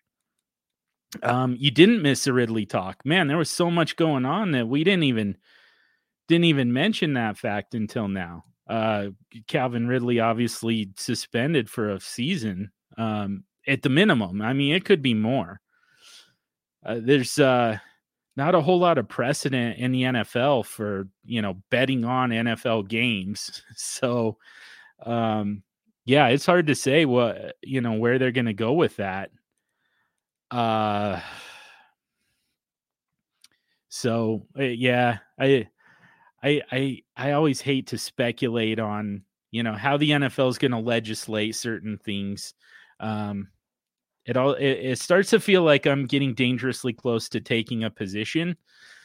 And, when you start to speculate, so I don't want to do that. I just want to point out that it is within the range of possibilities here that, Calvin Ridley is suspended for more than just a full season. They could come down kind of hard on him for that. So, but I don't know. Gabriel Davis and Russell Gage. I'm curious what the chat thinks about that one. I think that for me personally, I think that's honestly still a little bit light, but I get it. And you know what, Kyle, if you're, it's a start 13 league. That's one piece of this. Also, if I remember right, Kyle is a Bills fan. There's two things that make Gabriel Davis a little bit more valuable than he would be just kind of under normal circumstances. And then if you're a contender on top of all that, and you're not so much worried about long-term upside, you're just looking for who's going to help me go win in 2022. I think that that's a decent return. Yeah, that's not horrible. I still think it's a little bit for me, I would still rather just kind of wait and see what happens with Calvin Ridley, at that price point. But it's really just kind of, if I'm being honest, guys, I'm just kind of out on Gabriel Davis. I just think that there's way too much recency bias driving this right now. 4 touchdowns in that, against the Chiefs the last time we saw him. I just think that that's propelling his value way too much.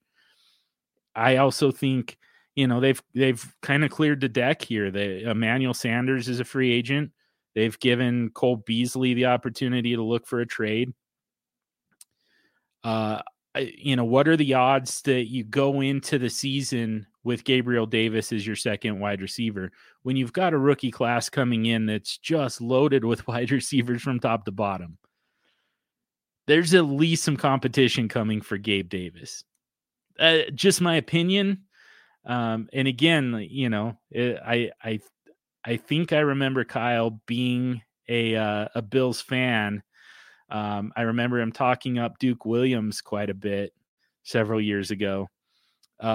Maybe Gabriel Davis is kind of Duke Williams plus, but so I don't want to yuck anybody's yum when it comes to their own team, but yeah, I just have concerns when it comes to Gabriel Davis to a point where I personally, as somebody who doesn't have a dog in the fight, would rather just kind of wait and see if I get to unlock that Calvin Ridley upside at any point. Russell Gage does nothing for me, by the way. Russell Gage should not be an NFL starter. Yeah, like at some point they're going to get that thing. The Falcons are going to start to rebuild that thing. And guys like Russell Gage are just going to be, he's going to be a New England Patriot within the next 2 years, which is, as much as quarterbacks just finish out their career in Washington, wide receivers finish out their career in New England. So that's kind of where Russell Gage belongs. Corey Dean says, I think Drew Lock will compete with Jacob Eason. They have very similar profiles, in my opinion, hoping for the local kid in Eason to grow. That would be awesome. I love Jacob Eason coming out. I mean, I think that Drew Lock probably has the edge just based on the fact that he's got NFL starting experience. But man, it doesn't take a lot to beat Drew Lock in a quarterback competition. I'm gonna end up getting way too mean and way too personal here, but like the reality is, Teddy Bridgewater was brought in to Denver to create the illusion of a quarterback competition. It was meant to be like, here's a guy with NFL starting experience at quarterback. Here's a guy who, he learns new offenses quick.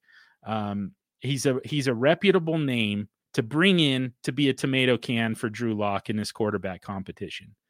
And the problem is we never got there because Drew Lock just could not compete with Teddy Bridgewater. Teddy Bridgewater was outperforming him in practice, outperforming him in training camp, to a point where Drew Lock was just trying to replicate what Teddy Bridgewater was doing. He was watching Teddy Bridgewater in his reps with the first team, and then he was going out onto the field with the second team trying to do exactly what Teddy Bridgewater just did. He was like taking mental notes, and he was like, all right, now I'm going to go try and do that. And he couldn't. Like, that's the crazy thing. Like, it was to a point where Teddy Bridgewater couldn't even do what Drew Lock couldn't even do what Teddy Bridgewater was doing. Like, he couldn't even replicate that, much less win on his own merits. It's bad, man. Like, Drew Lock doesn't belong in a quarterback competition. I hope that you guys find somebody else entirely. I kind of think you will. I think there are better options out there. I hope it doesn't just come down to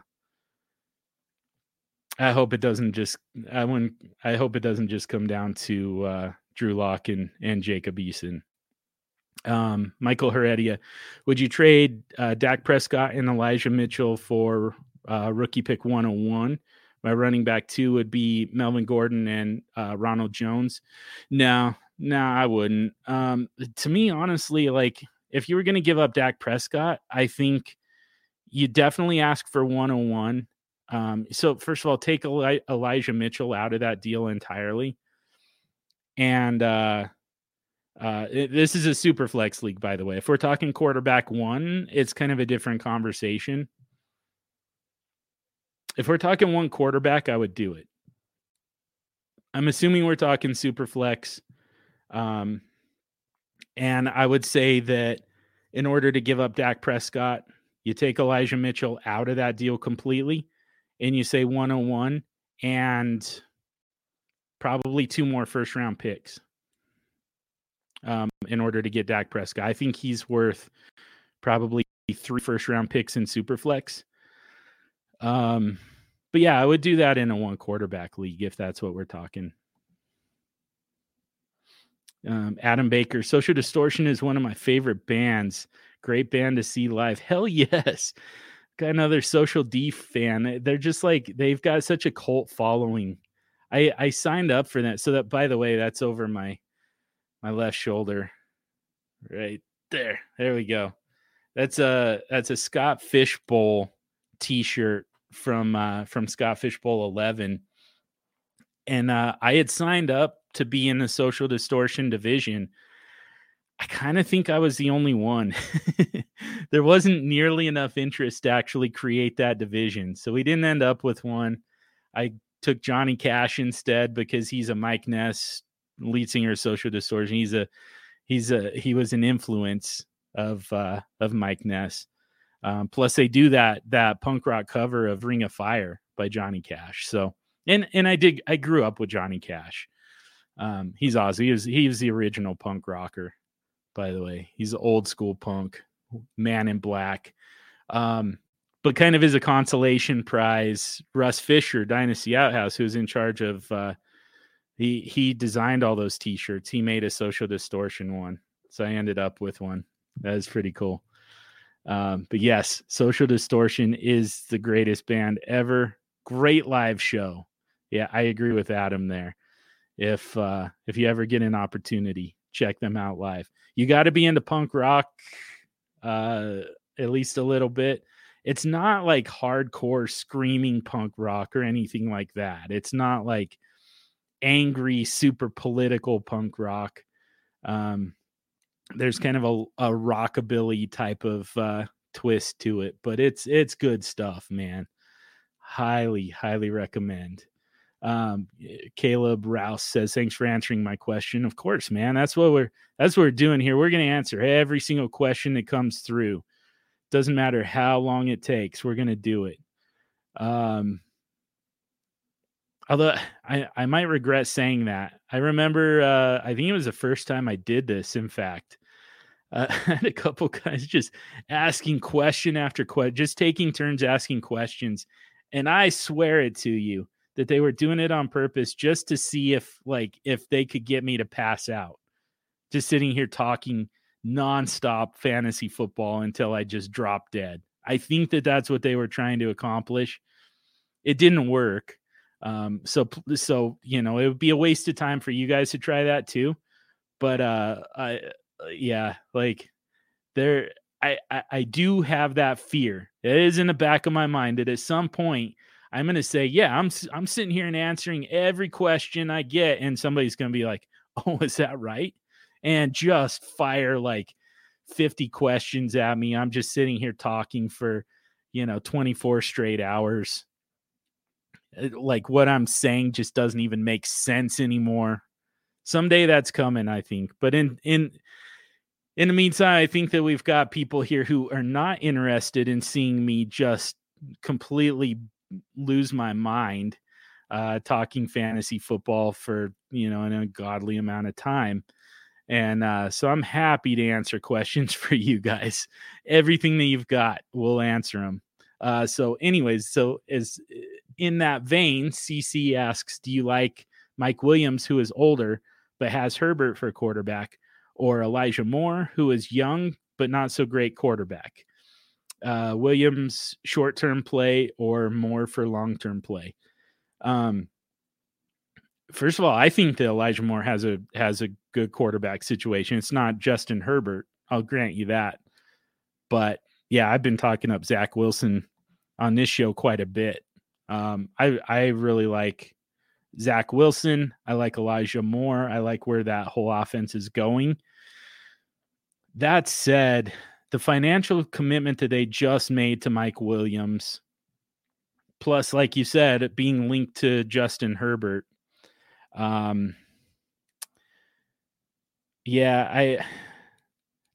what? No, I'm not going to do it. I'm sticking with Elijah Moore. I think Mike Williams is fine. My problem with Mike Williams has always been that it's really hard to tell when you can start him and when you can't. And like I've been saying, for me, the roster build that you want is fairly minimal at wide receiver. But in order to be able to do that, you have to have guys that you can trust. You have to have rubber stamp starter type of guys. And I think Elijah Moore can be that. I think that he gives you a floor that Mike Williams doesn't give you. I do think that Mike Williams probably has a higher ceiling because the quarterback situation is better. But I think that Elijah Moore gives you a weekly floor that Mike Williams doesn't give you. So, yeah, I would take Elijah Moore. I really would, because I think that he brings an efficiency to your roster that you don't have with Mike Williams. With Mike Williams, you kind of have to try and pick your spots when to start him.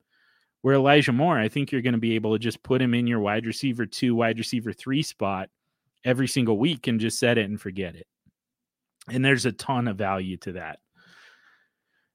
Caleb Rouse asks, what do you think it would take to move from 104 to 101 players and picks?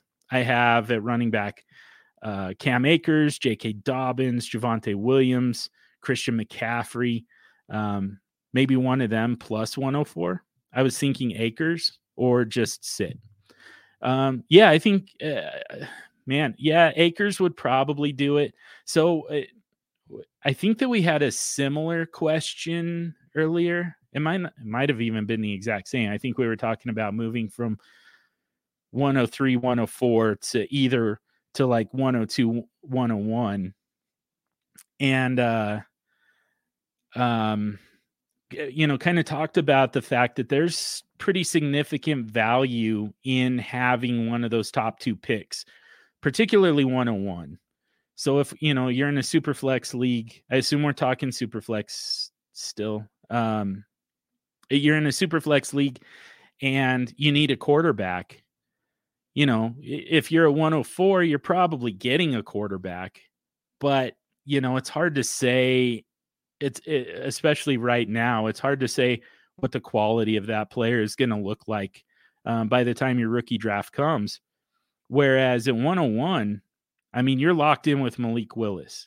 You don't have to try and sort through who are the guys available at 104 and, what are the probabilities that they hit? What are the probabilities that they miss? You don't have to go through all that crap. You don't have to. If you need a running back and you're at 104, you're sitting there trying to move back. You're trying to weigh, reaching for Kenneth Walker or Isaiah Spiller, whoever ends up being like the running back 2 or running back 3, even in the class. You're kind of there's just a lot of guesswork that goes into making that pick, into figuring out into finding the player that does the most for your roster. Whereas if you're at 101, you just take Breece Hall. If you need running backs and you're good at quarterback, you just take Breece Hall, and you don't even think about it. You just wake up in the morning, set your pre-draft, and then go about your day, knowing that you just got a running back 1, at least a low-end running back 1 in a good offense. I assume. It depends on landing spot still, but that part doesn't even matter so much. The landing spot doesn't matter a ton when it comes to Breece Hall, because it's going to be draft capital that leads to a feature back type of role. Man, there's so much value in just being able to just get that guy. You don't have to think about it. You don't have to try and sort through this huge bucket of players. You just take the best running back in the class, So, and it's the same thing at quarterback. So there's kind of significant value. So, where you probably wouldn't get a huge return if you moved back 3 spots from 104 to 107, it's a much bigger gap to go forward from 104 to 101, because there's so much value in having that pick and knowing the the type of player that you're getting and the likelihood that they're going to hit for you. So, yeah, I think it takes a lot. I think Cam Akers probably is a guy that, you would probably have to package with 104 to move up to 101. Trying to decide if I would want to do that. Probably. Again, if you need quarterback help and you're trying to move up for Malik Willis, absolutely. Kind of whatever it costs to do that, I would go ahead and do it. I think Akers is plus 104 is fine. If you're moving up there for Breece Hall, it's a little bit tougher because, Akers is kind of the bird in hand. Breece Hall probably still has a little bit more upside, but I don't think that we worry about that too much going from one, low end running back one to another. So a little bit tougher move. It kind of depends on what your goals are there. But another thing that I would recommend, though, and this is going to be an unpopular one, but Christian McCaffrey might get you 101 just by himself. And to me, now is the time to sell Christian McCaffrey. That's the part that's it's very unpopular. I've had a lot of battles on Twitter over this. And it's kind of, we talked about Alvin Kamara at the top of the show. The fifth year, he's kind of at that usage cliff. He's kind of at the age cliff, however you want to define the cliff, he's there. And then, Alvin Kamara also has the potential for some legal stuff, but Christian McCaffrey, not only is he at that same cliff, he also has a pretty significant injury history here lately. There's some definite, going back to looking for trends, looking for patterns. There's a definite trend with Christian McCaffrey. He's having a hard time finishing out an entire NFL game without getting injured right now, to a point where he's getting injured more than every other game, slightly more than it's something like 5 of the last 8 games for him has resulted in a major injury that resulted in a significant amount of missed time. I could get this wrong. He could be healthy for an entire season. And when he's healthy, we know. When he plays an entire season, we know. There aren't very many players in the entire world who can score points the way he can. So, there's a possibility that I get this wrong. But the probability says he's not going to give you another healthy season. And if he's not going to be able to give you another healthy season, he's not going to give you an RB1 season. I don't care about points per game. If he's only going to play 5 games, if he's only going to play 3 games, whatever it is in the season, I don't care if he puts up 30 points per game in those 3 games. Give me the guy who is going to score 15 points every single week for the entire season. So I don't mean to get into that debate again, that whole thing that came up last week, courtesy of Dave Kluge from Football Guys. But I don't mean to get into that again, but, just kind of the point being, there's a lot more risk with Christian McCaffrey than I think he's probably worth, especially when you start looking long-term. So to me, Christian McCaffrey, if you can get 101, you might even get 101 plus something, but I would gladly give up Christian McCaffrey for 101 if I need a quarterback and I'm locked in on Malik Willis.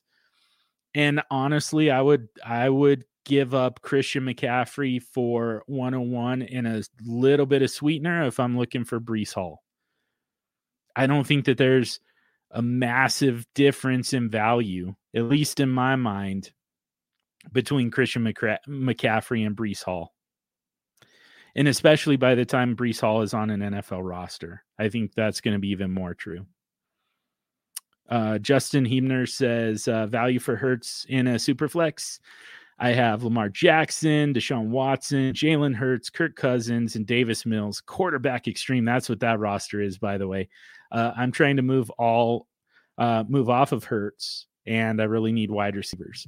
Wide receivers are generally the easiest to acquire. It's a little tougher this offseason than in years past because the running backs just kind of they all just kind of lost value across the board for the most part, other than Jonathan Taylor. That entire position took a pretty big value hit, and it just kind of pushed the wide receivers up. But so Jalen Hurts has, I believe, a second round, maybe early third round ADP.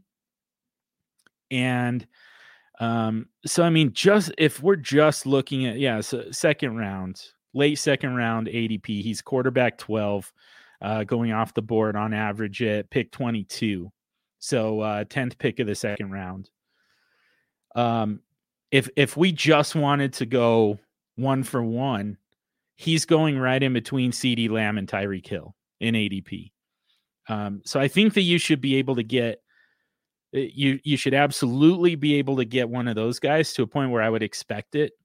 I wouldn't take anything less than guy. And I mean, you can go off your own personal rankings. You know, if you feel like DK Metcalf and Devontae Adams are going almost a round later, Deebo Samuel going almost a round later. If you personally rank those guys higher, you know, and like Cooper Kupp is going as wide receiver 4, CeeDee Lamb's wide receiver 6. Like you can adjust that to fit your own rankings a little bit, but it, you know, if you think that Deebo Samuel, for instance, I love Deebo Samuel. Him going a wide receiver 10, pick 30 overall is nuts to me. The fact that he's going after Cooper Kupp, if I'm being honest, you know, going after Tyreek Hill, even like that feels low to me for Deebo Samuel. So I would kind of I personally would move Deebo Samuel up there into that same range and say, this is the guy. These are the guys that I expect to get back. I won't take anything less. And it's guys in that, you know, top 6, top 7 wide receiver range. Like if you write out your rankings, write out the top 7 guys, you know, Justin Jefferson, Jamar Chase, and just write out those 7 names and say, I expect to get one of those guys back. I would start at the top of that personally, but yeah, I think that I would say I would expect to get one of those 7 guys in return. You can stretch that a little bit since sounds like you're pretty motivated to sell. Like I think that it sounds like you're not real sold on Jalen Hurts, which makes total sense. That's totally fine. But you know, so you can say, you know, there's a little bit more value to me in, you know, even if I have to give a little bit of a discount, even if I have to get Deontay Johnson instead. I try not to do that. I don't like to do that. Even if you don't want a guy on your roster, just because you don't believe in them or whatever, or they're a bad person.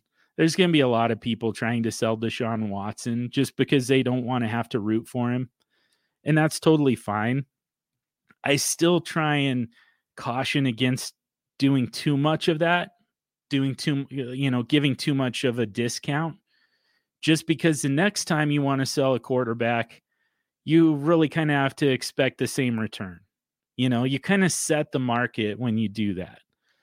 So if you give up Jalen Hurts for a wide receiver 12 in your own personal rankings, you know, if it's Deontay Johnson or Chris Godwin or whoever, you know, the next time you give away a quarterback, you really kind of have to say the same basic thing.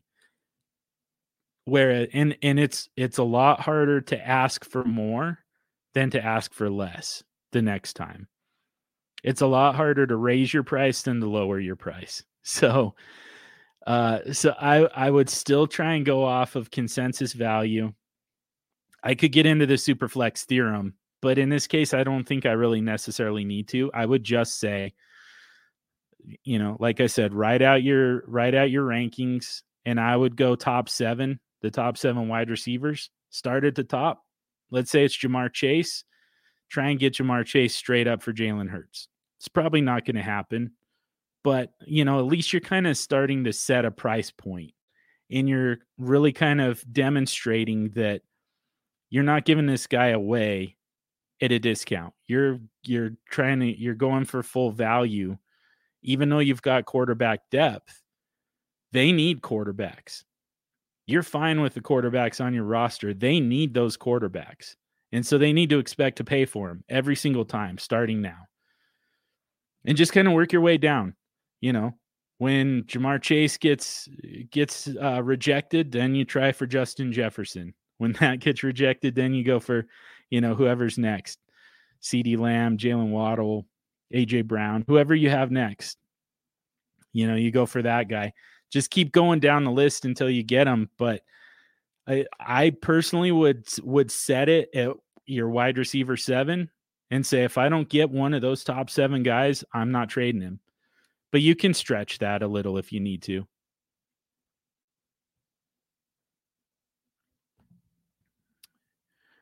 Captain Redbeard. You want a toe? I can get you a toe. Believe me, there are ways, dude. You don't even want to know about them. Believe me. Hell, I can get you a toe by 3:00 this afternoon with nail polish. AJ, you're out of your element. The toe is not the issue here, dude.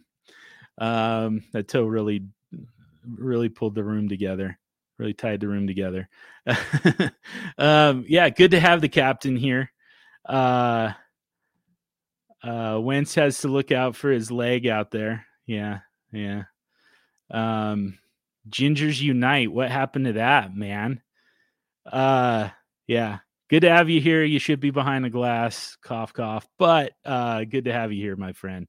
Always good to catch up with my man. The Smithuation says 12-team SuperFlex team is Aaron Rodgers, Trevor Lawrence, and then Christian McCaffrey, Rashad Penny, and Chase Edmonds. So right off the top, our running backs are a little tough. Justin Jefferson, Jamar Chase. Wow, that's why we're rough at running back. The wide receivers are stacked. Jefferson, Chase, A.J. Brown, and then George Kittle. Should I be trying to trade Christian McCaffrey for a first and more to start loading up with young quarterbacks and running backs? Yeah, I think so. Could definitely use a little bit of quarterback depth. Like I said, Christian McCaffrey, it's a great time to sell him. And yeah, it would be nice to get some quarterback depth, if not some youth. But I think that you would probably be fine. Like if you added another quarterback, maybe 2 to this roster, and it kind of doesn't even matter. As long as they're NFL starters, it doesn't, the quality shouldn't matter too much. Age shouldn't matter too much. And then from there, man, just load up on running backs, especially if you can get, come to think of it, I would try and move Christian McCaffrey for some running back help more than anything. Youth is kind of one way to look at it. More than that, I just want to mitigate some risk. Because again, it's the injury history, Love Christian McCaffrey as a player, but man, he can't stay on the field. And I mean, he's only getting older. He's only taking more hits. It's only going to get worse.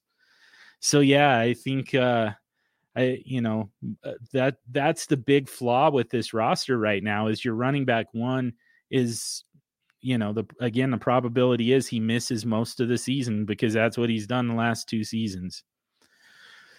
So yeah, we're kind of looking for somebody who's a little bit safer, a little bit more likely to play a full season. It doesn't have to be younger necessarily, but somebody who's safer, like Nick Chubb is safer, Saquon Barkley is safer. I know that Saquon Barkley dealt with some injuries as well. They were all compensatory coming off of that ACL injury. I'm not worried about him.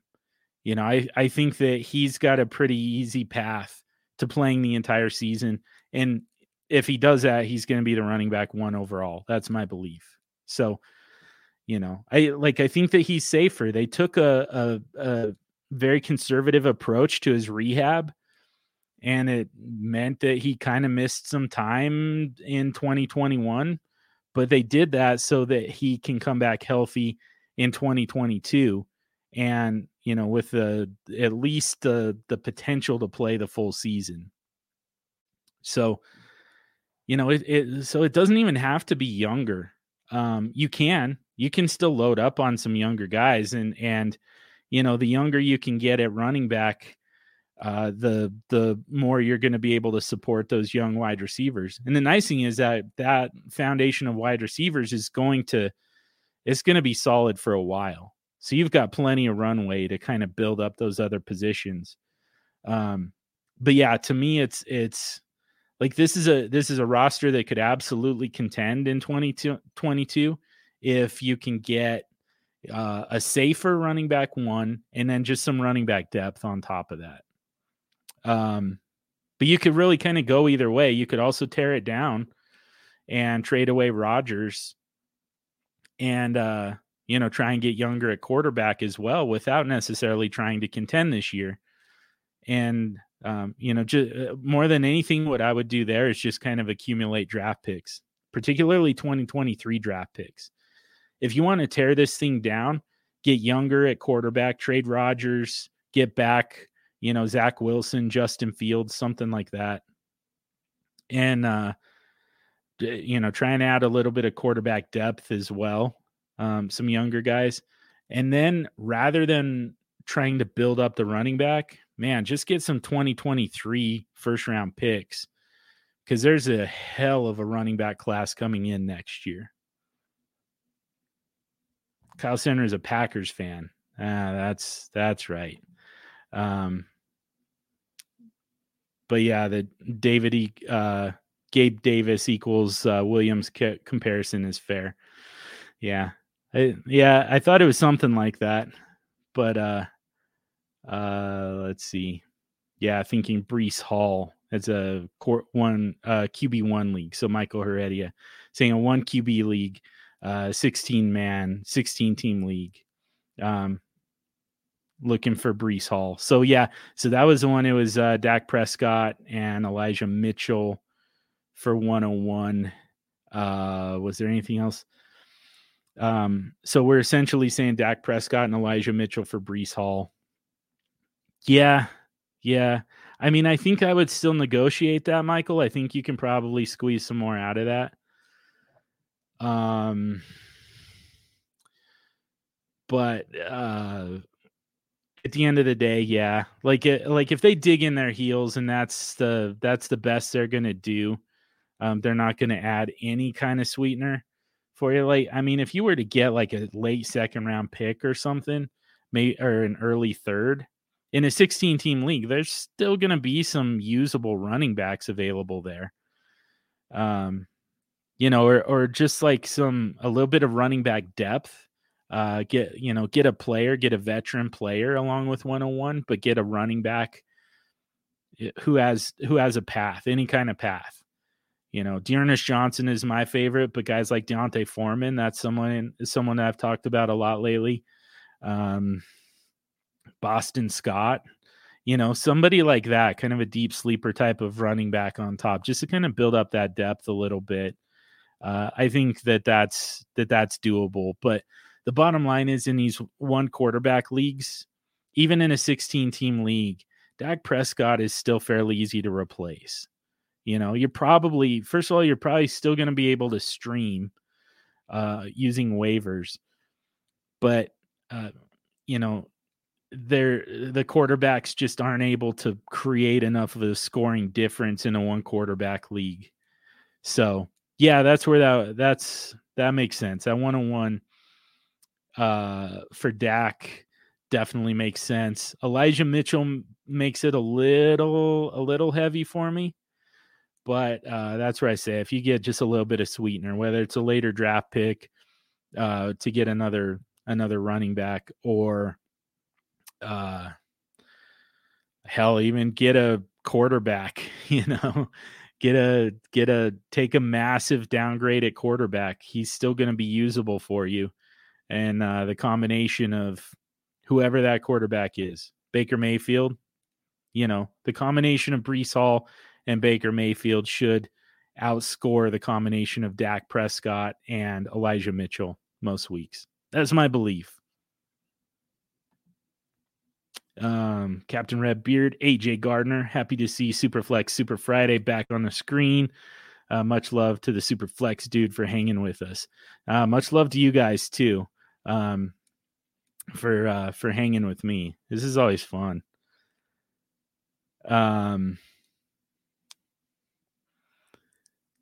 Let's see. Corey says, back out of chat and drop a like. Nice. Yeah, I appreciate it. Yeah, I'll always take the likes on YouTube, Facebook, wherever you're watching. Twitter. Yeah, always appreciated. But man, like I say every week, this is just fun for me. I like doing this. So, I get that out of it. So hopefully it's mutually beneficial, but I'm having fun either way. Adam Baker, yeah, cool story about the Social D shirt. Thanks for sharing. Yeah. It was I would have loved to play in the Social Distortion division in Scott Fishbowl. That would have been a once in a lifetime, but at least I got the shirt. Good enough. Zane, chances of a Von Miller reunion in Denver? Oh man. It seems pretty good. Man, like he's being cryptic about it. First, he says he wants to be back in Denver. Then he says that he's going to give the Rams the first shot. They've been good to him. So, I mean, what I will say is I think Denver probably has more cap space for him. The question becomes, do you really want to spend that on an aging pass rusher? But that's a lot of their to-do list right there. Get the pass rush going again and, kind of fix right tackle. That's the thing. That's the whole thing. That's why this has been pissing me off for 6 years. And it took John Elway's contract expiring to actually make this happen. That's what happens when you get an elite quarterback. That's what happens when you fix quarterback. And it's not just in the NFL. Like this is for SuperFlex purposes as well, for fantasy purposes. This is relevant still. And so that's why I feel okay going off on this rant just for a second. But when you fix the quarterback, all of a sudden this roster that felt like a rebuild, it felt like it was headed for a rebuild here with the Denver Broncos. You get Russell Wilson and all of a sudden it's like, yeah, I mean, I guess we could use an edge rusher and, maybe a right tackle, a little bit of depth at linebacker. It's like all of a sudden, all of those glaring, holes in your roster just got completely plugged up by the fact that all of a sudden you've got a quarterback who's capable of taking you to a championship. It's the same thing in SuperFlex, by the way. You look at the roster and you see all these issues. I need help at wide receiver. I need help at running back. I need a better tight end. I need to upgrade at tight end. And, it feels like a rebuild. The bottom line is what you're looking at is the quarterback position and saying, this isn't good enough. This isn't good enough to compete what I have at quarterback. Because as soon as you fix it at quarterback, everything else just kind of falls into place. Or at least it's within your reach at that point. We still need running backs. We still need wide receivers, but they don't have to be nearly as good if you've got quarterback depth. And especially if you've got that quarterback extreme roster, you've got 5 of them to a point where you can play matchups. You kind of go into it knowing, I'm all right with Kareem Hunt as my running back 2, even though he's, running back 2 on his own roster. at least for the moment. I'm okay with him because whatever I get from him is kind of bonus, because my quarterbacks, I've got 5 quarterbacks to choose from. I'm going to get to 2 guys in the best matchups in a given week, and they're going to give me a combined 80 points, 70, 80 points. They're going to more than cover the other person's quarterback, SuperFlex, and one of their running backs. And so whatever I get from Kareem Hunt is just bonus. That just goes into my margin of victory, essentially, So it's the same thing across the board. That's quarterback is just so important. And if you don't have quarterbacks in place, if you don't have quarterback fix, if you don't address it, you're just kind of stuck in a perpetual rebuild. Everything looks like crap. The entire roster looks like crap. And as soon as you fix it, everything looks awesome. And everything's, you just kind of have this small to-do list of wants, not needs, essentially, Von Miller's a want, not a need. But that's kind of where they're at now. They needed everything when they had Drew Lock at quarterback. you gotta turn this into an all-time great defense that never gives up any points for Drew Lock to get you anywhere. But now you've got Russell Wilson instead. Defense, we could get after the quarterback a little bit more. Maybe have a few more healthy bodies in the linebacking group, the inside linebackers. But but we're good. We're good. We'll be fine. That's what quarterback does for you. Zane asks, who are you hoping to take at the turn in Superflex Mach 1? Zane, maybe I'll draft you with 112 to make these picks for me while I'm doing the Superflex Super Friday live show. I'm just kidding. That's my boy. We get to joke with each other. Apparently I'm on the clock in a Superflex mock draft. I think we're winding down anyways, so I'll get to it in a second. I got to see who's left, but I mean, Russell Wilson, Aaron Rodgers sounds pretty good to me. I don't think Deshaun Watson is still there, or else he would be a consideration. We're getting close to that point where Deshaun Watson's going to make it back into first round ADP, just across the board. It's coming. He just missed second round ADP last month.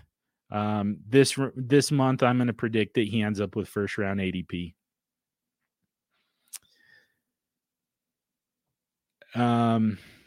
Corey asked cap space after Russell Wilson. Yeah, they're still about 40 million under the cap. They've got some money to spend. I mean, they've got some of their own guys that they're going to need to re-sign, particularly in the secondary. Bryce Callahan, Ronald Darby.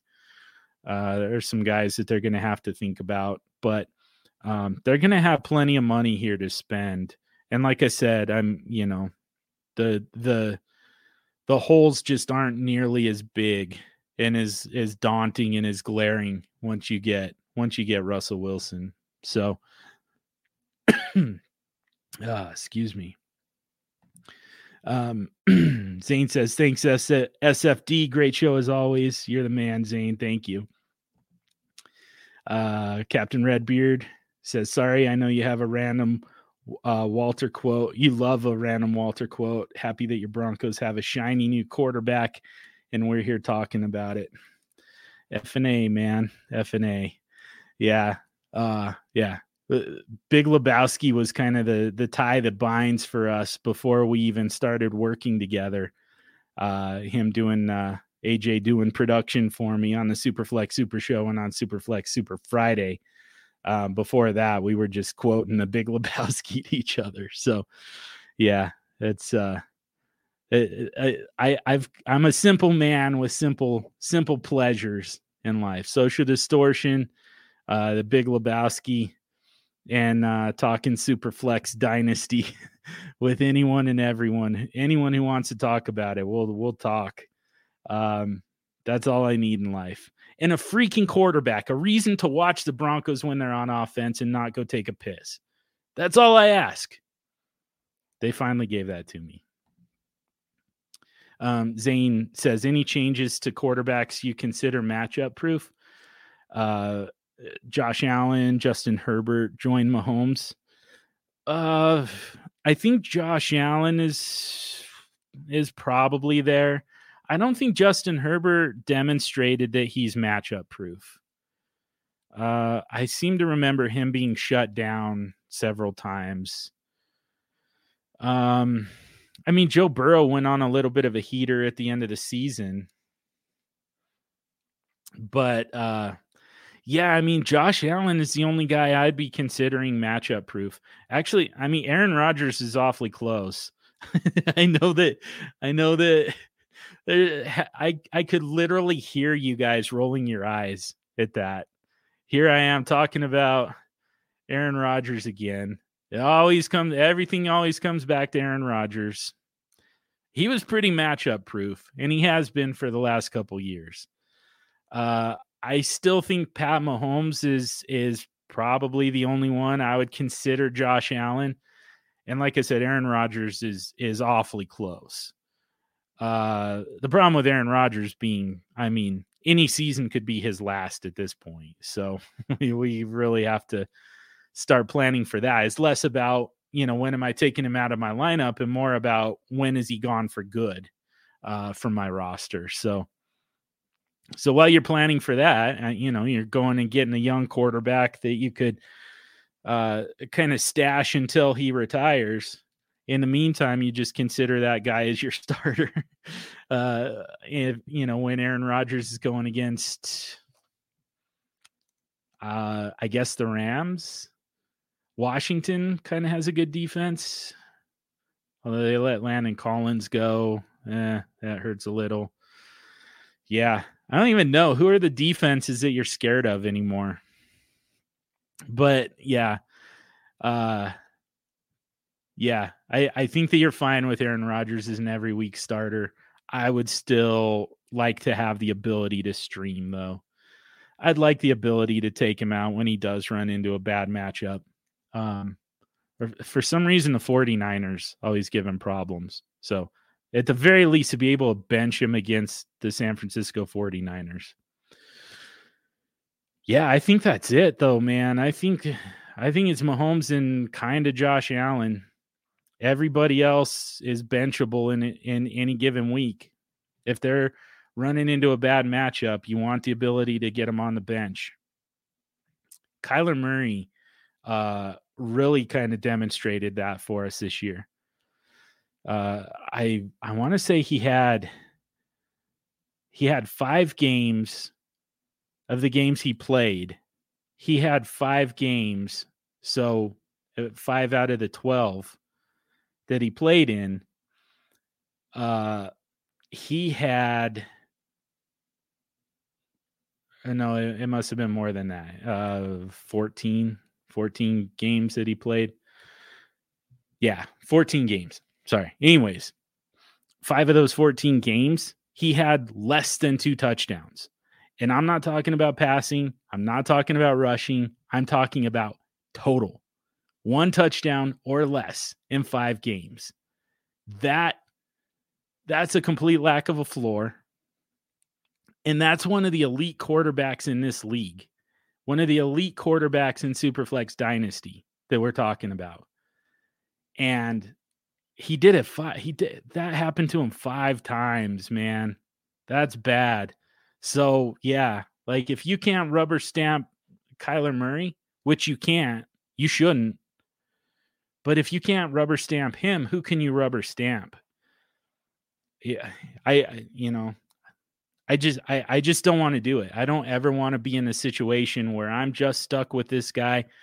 I see a bad game coming for him. Whoever it is, I don't want to be stuck in a situation where I'm like, oh man, he's in for a tough game here, but I have no way of getting him out of my lineup. I have no other options but to just let this happen to me. This is going to suck, but I have to just let it happen. I don't ever want to be in that situation. Hashtag QBX. Looks like that's it. Zane's still rolling his eyes about Aaron Rodgers and or my ideas for my draft picks. But yeah, looks like we knocked out all these questions yet again. High fives all around. Thank you all for joining. Always fun on these SuperFlex, Super Friday nights to get to talk with you, talk strategy, talk SuperFlex, player values, talk trades all month. Like I said, I have a feeling we're going to be back here next week. There's going to be a lot more movement in the NFL with free agency coming up next week. I have a feeling that we're going to be back here to talk. Yeah, we'll talk more trades. Like I said, DLF's Dynasty Trades month for the entire month of March. So let's let everything kind of funnel back to those trade offers and those trade strategies. So yeah, do it again next week. At least plan on it. And thank you all for joining. We're going to go ahead and wrap it up there for the week after answering almost 2.5 hours worth of questions. Always fun to do that. Always fun to go live and talk through some of those SuperFlex strategies, player values, etc. Make sure to join us on Friday nights for SuperFlex Super Friday. But for now, we'll wrap this one up for the week. Subscribe to the podcast if you haven't already. Subscribe to the DLF family of podcasts mega feed. Do me a huge favor and rate and review the Super Show. Help me to get out to more people and touch on more topics that are useful to you, my super friends. You can get at me on Twitter at SuperFlexDude or at SuperFlexShow. This episode was dedicated in loving memory to James the Brain Catullus. Thank you to DLF for the platform. Thank you to Heart and Soul Radio for the music. And above all else, thank you for listening. And until next week, stay sexy and super flexy.